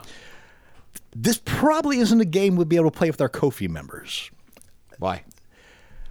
To have that much time eked out, I don't have that much time to eke out. Oh, on a it's regular something day. to plan well Yes. in advance. You need to make sure you have at least 8 hours set. Yeah. And the time. Yeah. However, I can't imagine playing this game on Board Game Arena with strangers with a turn-based setup. Because you can play 2 ways on Board Game Arena, right? You can play real time, where everyone is present, everyone takes the turn after the next one's done, and you have a certain amount of time to do your turn. Or you can do the turn-based, where people have an allotted amount of time to take their turn, usually a day or 2, depending on the setup. Yeah. A game of Twilight Imperium done with that setup will take 4 years. Okay, so here's what I want to do when it launches. I want to do a turn-based one where you can have very long time between turns, and I got to find the right people to never leave this game. And it'll take a year, but we'll get through it, and it'll be great. It'll be like play by mail. I think you should stick to Yes! to Candyland or Cootie.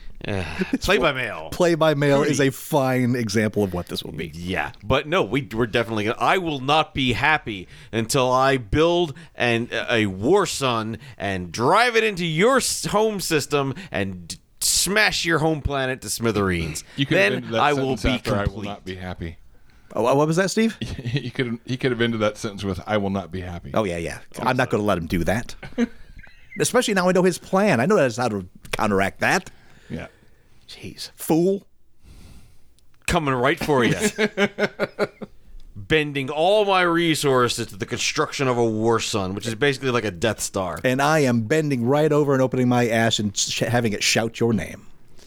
I'm going the other way.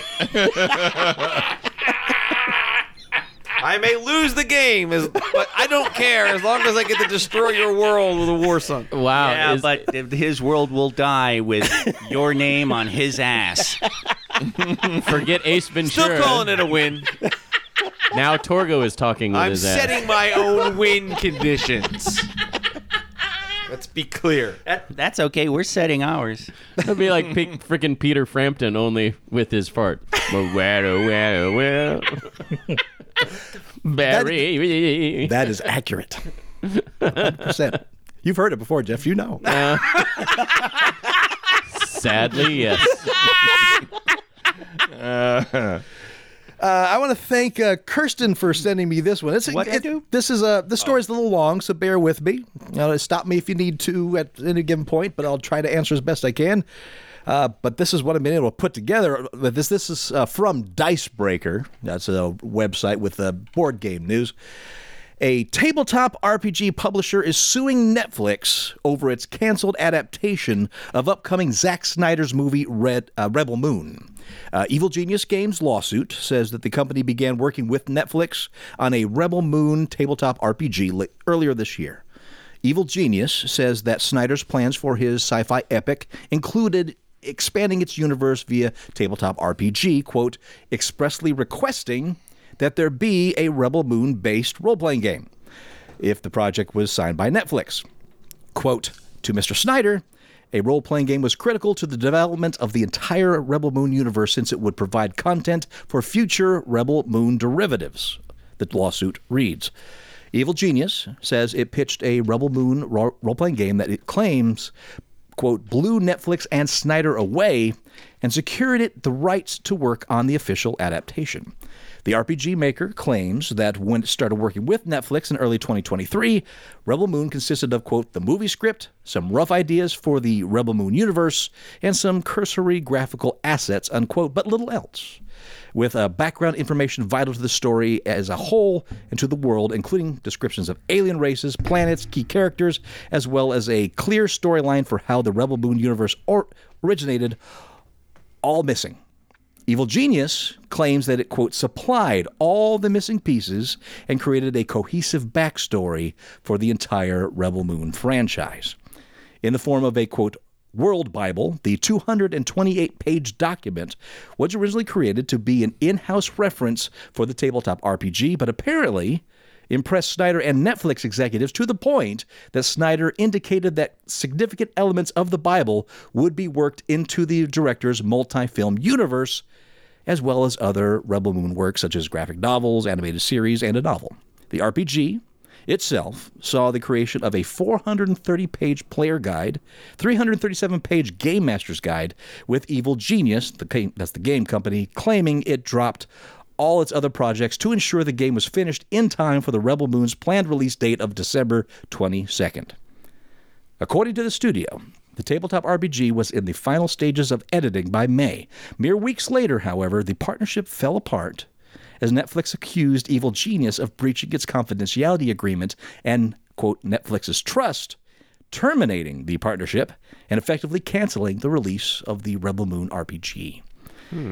The accusation stemmed from meetings between Evil Genius and retailers at the tabletop trade show Gamma in April, where artwork from the Rebel Moon RPG was shown to retailers and distributors in, according to Evil Genius, efforts to create some industry buzz about the upcoming game and set it up for success upon release. Netflix claimed that the artwork was confidential and unapproved, therefore breaching the confidentiality agreement. Evil Genius, meanwhile, claims the lawsuit that Netflix, quote, never voiced any issues whatsoever with the artwork being shown, and says that 2 Netflix employees were also present at Gamma and presented the artwork, which includes the game's cover artwork and sample characters to more than 100 retailers. Nevertheless, Netflix halted work on the RPG as a result, stopping the release of the Rebel Moon game. In addition, Evil Genius alleges that Netflix sent a follow-up letter in June attempting to hijack the World Bible created for the RPG by claiming, quote, it belongs solely and exclusively to Netflix, unquote.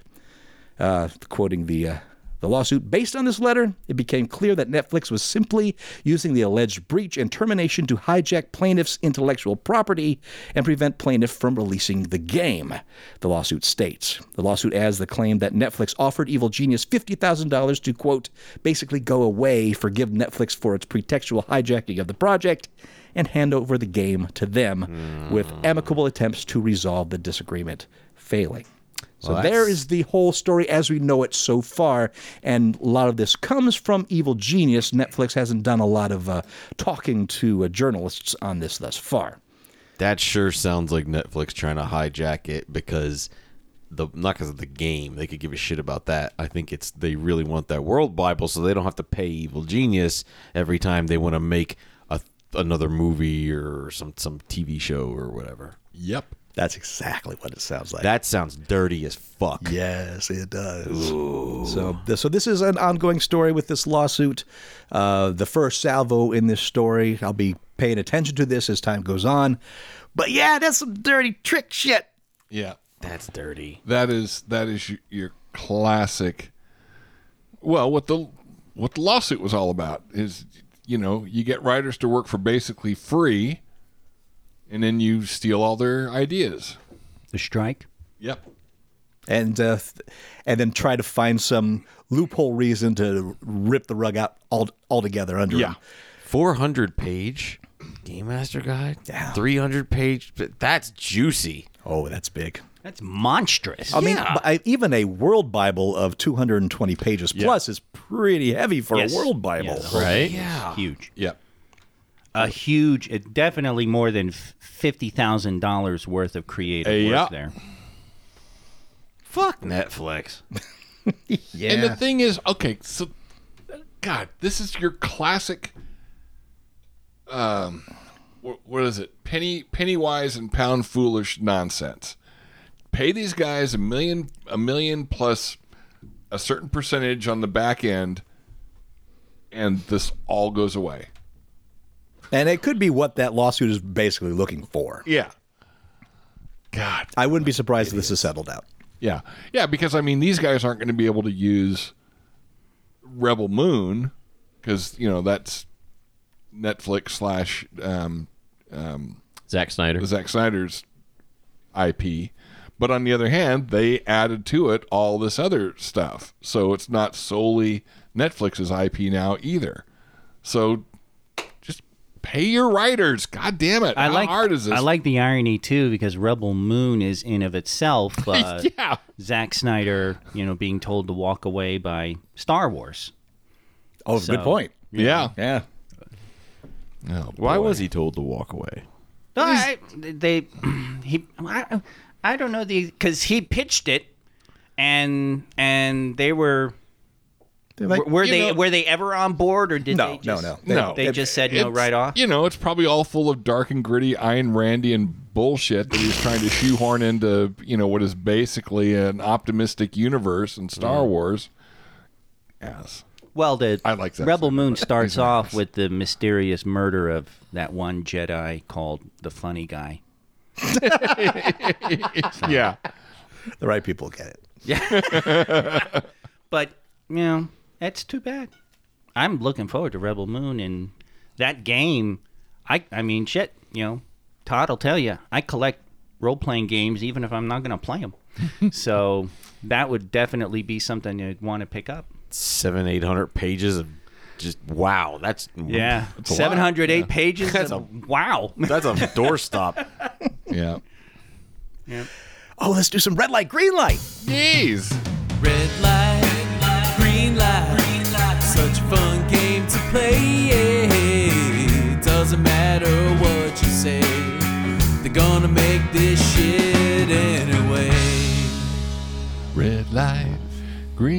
already have a theme song. Such You don't a need fun to sing. game to play. It's someone much better. There's no amber. You gotta go red or green. We don't even do red lights anymore. We just give one thing our green light. Well, yeah. Oh no, I guess that's true. I mean, when We're basically red light and everything else. When, Right. Well, when Todd So we should starts just say reading it. and barely gets through the first sentence, and we're like, red light. yeah.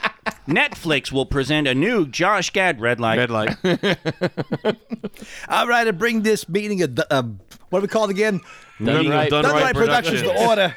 Did you forget the fucking name of our studio? Yeah, We've been bought and sold so many times. Right. So. Senior moment. right. Senior moment. We're now called the Burger Kings because that's available. Wait, it isn't. Okay, so we have 4 pitches here. You get the green light, one of them each. Each of you gets. Let's back that up. Each of you gets 1 green light. Senior moment. Ding. We don't need a theme song. We're gonna do that every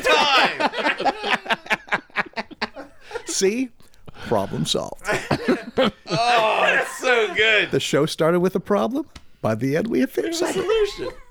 That's what we do. All it took was the muse named Torgo.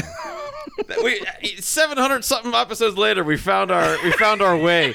We're gonna present a problem at the beginning of the episode. We'll solve it by the end of the episode. It's like a sitcom. And a lesson learned in a very special episode of Blossom. Read the shit. What Wait, do you got? wait. Torgo's the meme? So, Torg-Sakore? I'm just trying to I guess figure I'll out. just go fuck myself. Yeah, I guess you will. So you're saying the whole premise of the entire GeekShock catalog is us wandering the desert? It's the friends we made along the way. Well, we This are is our in Vegas. kung fu. The 4 pitches are, and one of them may be fake, Robo Force, Dreamwalker, Shrouded College, and The Turn of the Screw. We'll start with Robo Force. The 1980s Robo Force toy line has inspired an animated project, and the Nacelle Company has given it a straight-to-series order. They're the studio behind The Toys That Made Us, Kevin Hart's Guide to Black History, and 2019's Mad About You reboot, Icons on Earth, and Behind the Attraction. Lots of stuff. And they are self-financing the series. The first season is set to have 6 22-minute episodes. Here's the description of the toy line if you don't remember it, I really don't. which you probably don't. It was the dusk of the 89th era of Vanderlock's family rule of planet Vram, and all across the world, one word was at the top of everyone's mind: crime. Designed by one of the oldest and most respected engineering firms, Robo Force was created from scratch to replace the aging Chew series of R-Ran Crime Stoppers. From their auto-hold suction feet to their cutting-edge prioritization and empathy system code, Robo Force was announced as a gigantic press conference on the first Tuesday of the new year. For 48 hours, Max 89, Robo Force's ultimate leader, was the talk of every Vrom citizen near and far. Then came Thursday. On that day, that dark day, a rival engineering firm announced their newest R-Ran CS project, the Utopia 101 line, faster, smarter, stronger, and cooler than Max and his team. RoboForce was instantly relegated to desk duty and traffic jobs, if not worse. Denied respect and opportunity, RoboForce was challenged from day one, actually day 3, to climb out of the garbage bin of history and get back to where they're supposed to be, respected and saluted. So what do you think of RoboForce? Did an AI write that? Christ, did fucking Cory Doctorow write that shit? Oh, I like Cory Doctorow. I don't like this. No, red light. There you go. Red light. Was it Max Steel? Is that the name of the robot? Or am I just thinking of a porno actor? No, there was a Max Steel, but I don't know if that's this or not. This sounds so freaking generic. Yeah. Jeff, do you remember RoboForce? No, not at all. I think when you see the toys, you will. I mean, it's possible. There are toys? There's something about suction feet that I'm like, Yeah, you're on it. You're onto it. Yep. yeah. 80s doesn't remember it. Didn't He's got 80s right in the name. Didn't it like lots of commercials? They're like on windows and shit like that. And I'm sure of it. yeah, I'd look it up, but we're not supposed to look at our. No, you're not phones allowed. during- I'm Yeah. just looking up Cory Doctorow books to figure out which one I really hated. I'm not looking this up. You've just got that stuck in your head now, don't you? I'm glad you're on topic. living in your head. All right, let's see how it goes against Dreamwalker. The Filipino-American fantasy universe comic Dreamwalker is being adapted into a TV series with film director Mikhail Red, who did Birdshot and Rec Order, set as series director. The show is an adaptation of the Dreamwalker action fantasy graphic novel by pop culture blogger Mikey Sutton and artist Noel Leighton Flores. The novel topped the comics chart in the Philippines and was auctioned for TV adaptation. Season 1 will focus on the origin story of the Filipino-American protagonist, Kat, who returns to the Philippines under mysterious circumstances. She survives a bus crash and finds herself gifted with the ability to enter dreams of others and being able to extract weapons temporarily to wield against supernatural beings from Filipino folklore as she investigates the source of the monster wave while attempting to help those affected by the looming threat. How do you feel about Dreamwalker? I like the Filipino folklore aspect, but that's about it. Let me put on my fact check Andy hat and say, so it's Dreamscape in Manila. Yeah, that's what I was thinking. Dreamscape in Manila. I like Steve said, the thing that gets my eye is my ear, I guess, is the Filipino folklore. You know, supernatural stories in other cultures. That's kind of cool. Yeah, it's totally your thing. But otherwise, I mean, Dreamscape was okay. That sounds like consensus? Is this going to go on for 20 minutes? Because you said so, yes. Let's see how that goes against Shrouded College. Seth MacFarlane's production company is turning Image Comics' Shrouded College graphic novels into a TV show described as Hellboy meets Indiana Jones. The still unfolding comic series comes from the frequent DC and Marvel writer Charles Soule, who did Daredevil, Swamp Thing, Star Wars, Obi-Wan, and Anakin, and artist Will Sliney. Soule and Sliney reportedly will serve executive production with MacFarlane. Here's the Image Comics synopsis for Hell to Pay number 1. The Shrouded College will give you magic, but you'll incur a debt. Until it's paid, you belong to them. Married couple Maya and Sebastian Stone took the deal. They have worked for the college ever since, using their abilities to track down 666 cursed coins, Korah, a.k.a. the Devil's Dollar. Only a few remain. The stones are almost free, but the devil's in the details. What do you think about Shrouded College? Hellboy with Indiana Jones. Hellboy kind of already is. You could almost say Hellboy is the devil, is Indiana Jones, kind of. I mean, it's the devil and Miss Jones. I know what you're talking about. Oh, I saw that. Steve with the sound. I saw that in the actual Pussycat Theater, ladies and gentlemen. Wow. I'm glid you've narrowed it down to the exact theater, given the name of that particular theater. Was the one on Hollywood Boulevard? Dude, was it sticky? It was gross. Did you get food? He showed me. He showed Did you me get chicken fingers and a nice. He showed me Merlot? he showed me the raincoat that he wore there. Oh. Yeah, he's got it in storage. It stands by itself. Oh, God damn it. Red light. And to be clear, Jeff is red lighting Steve Biggs. That is correct. Or maybe the district, I don't know. How about I just red light that whole half of the table? Don't you fist bump him. You know what?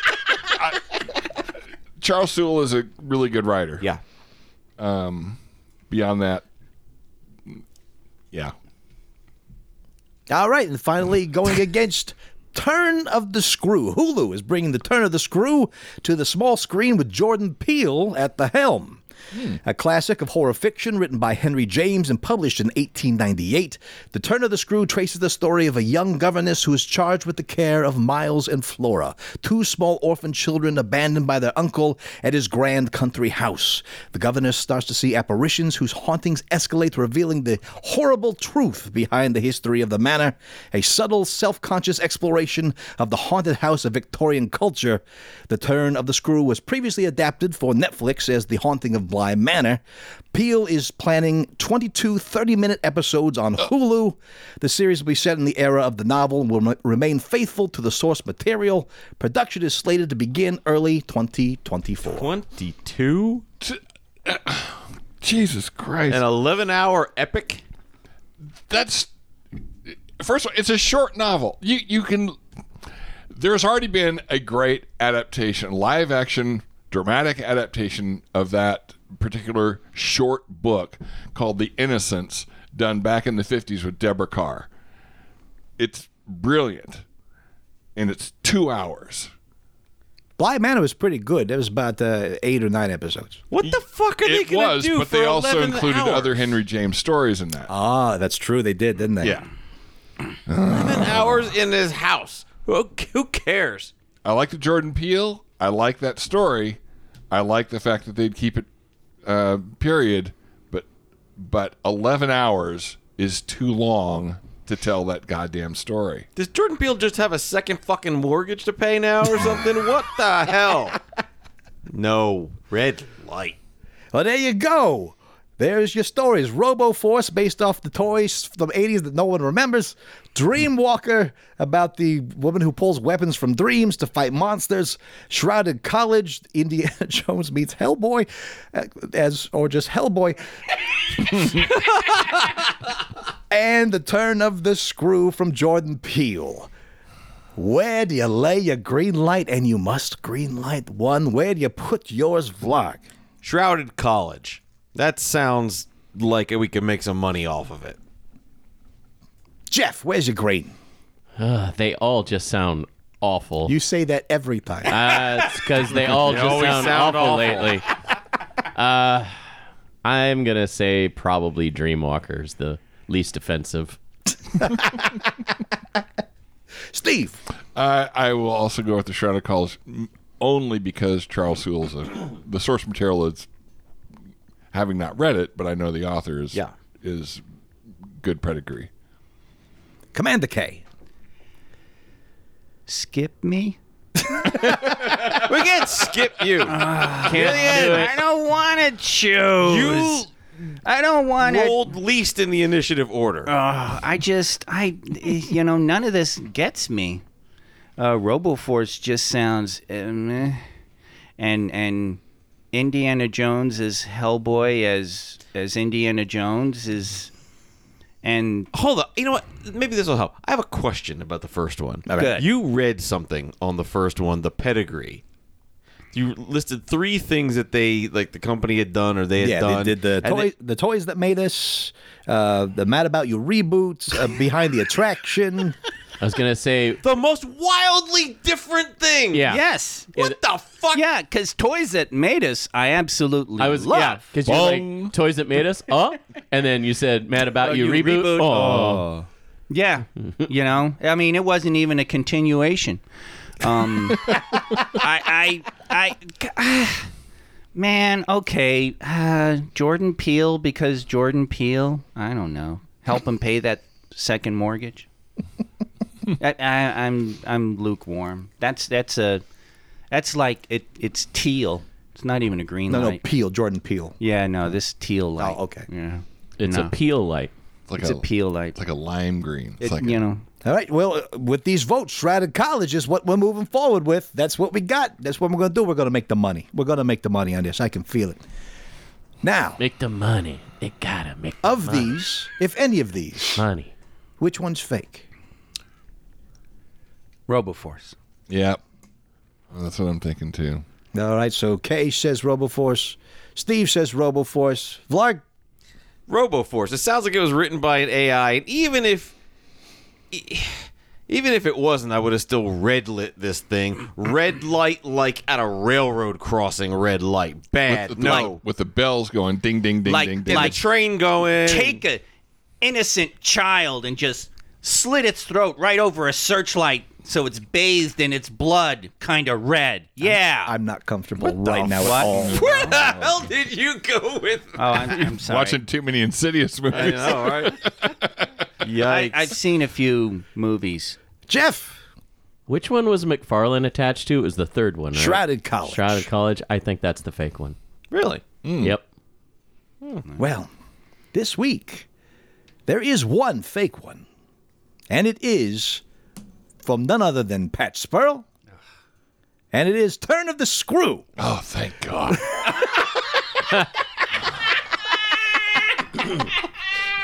11 hours. Fuck no. Yeah.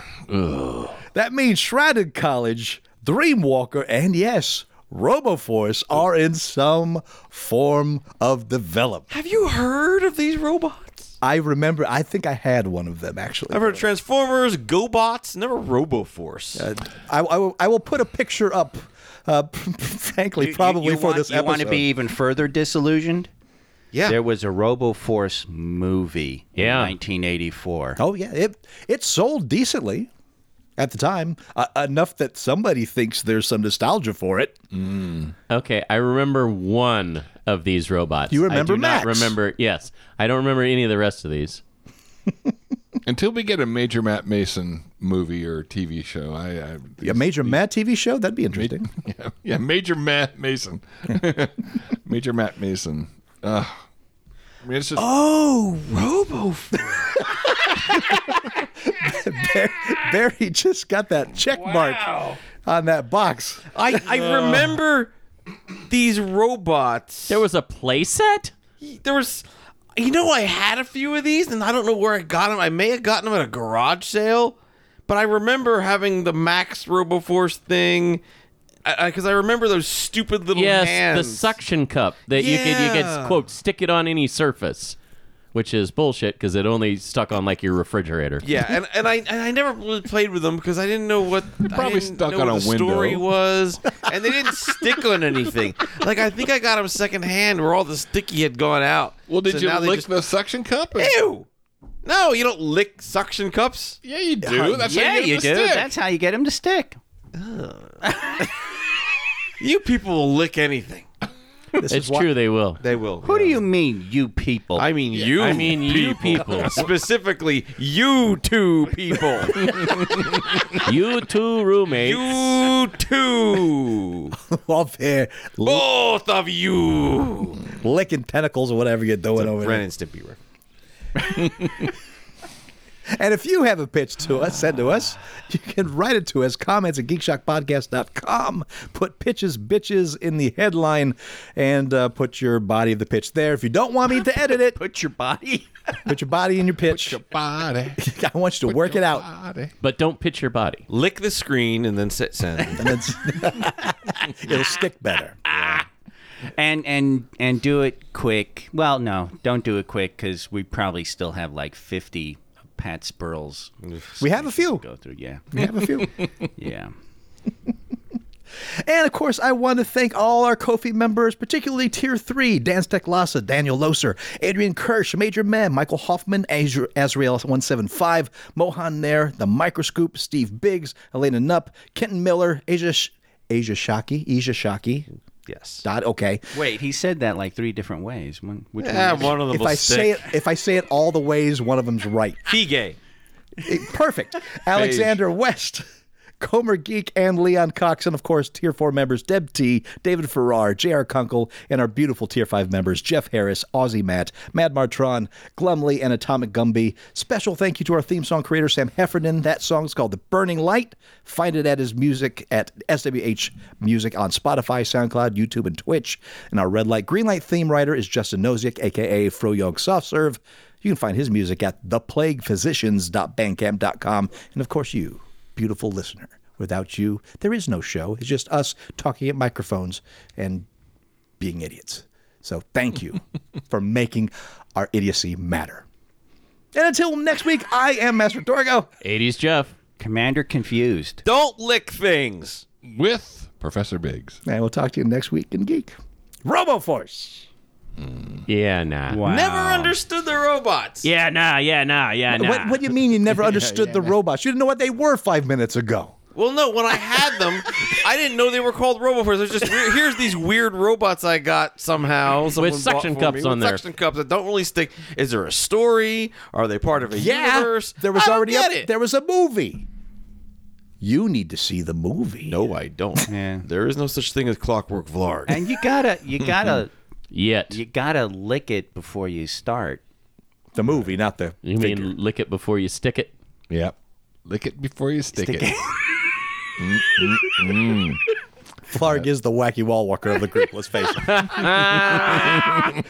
The worst of those wacky wall walkers where you get the thing and then like you drop on the rug and then you get like rug stuck to Yeah, it. And yeah. it just, oh God! You just have to rinse them off with water. And then they lost their sticky. It did.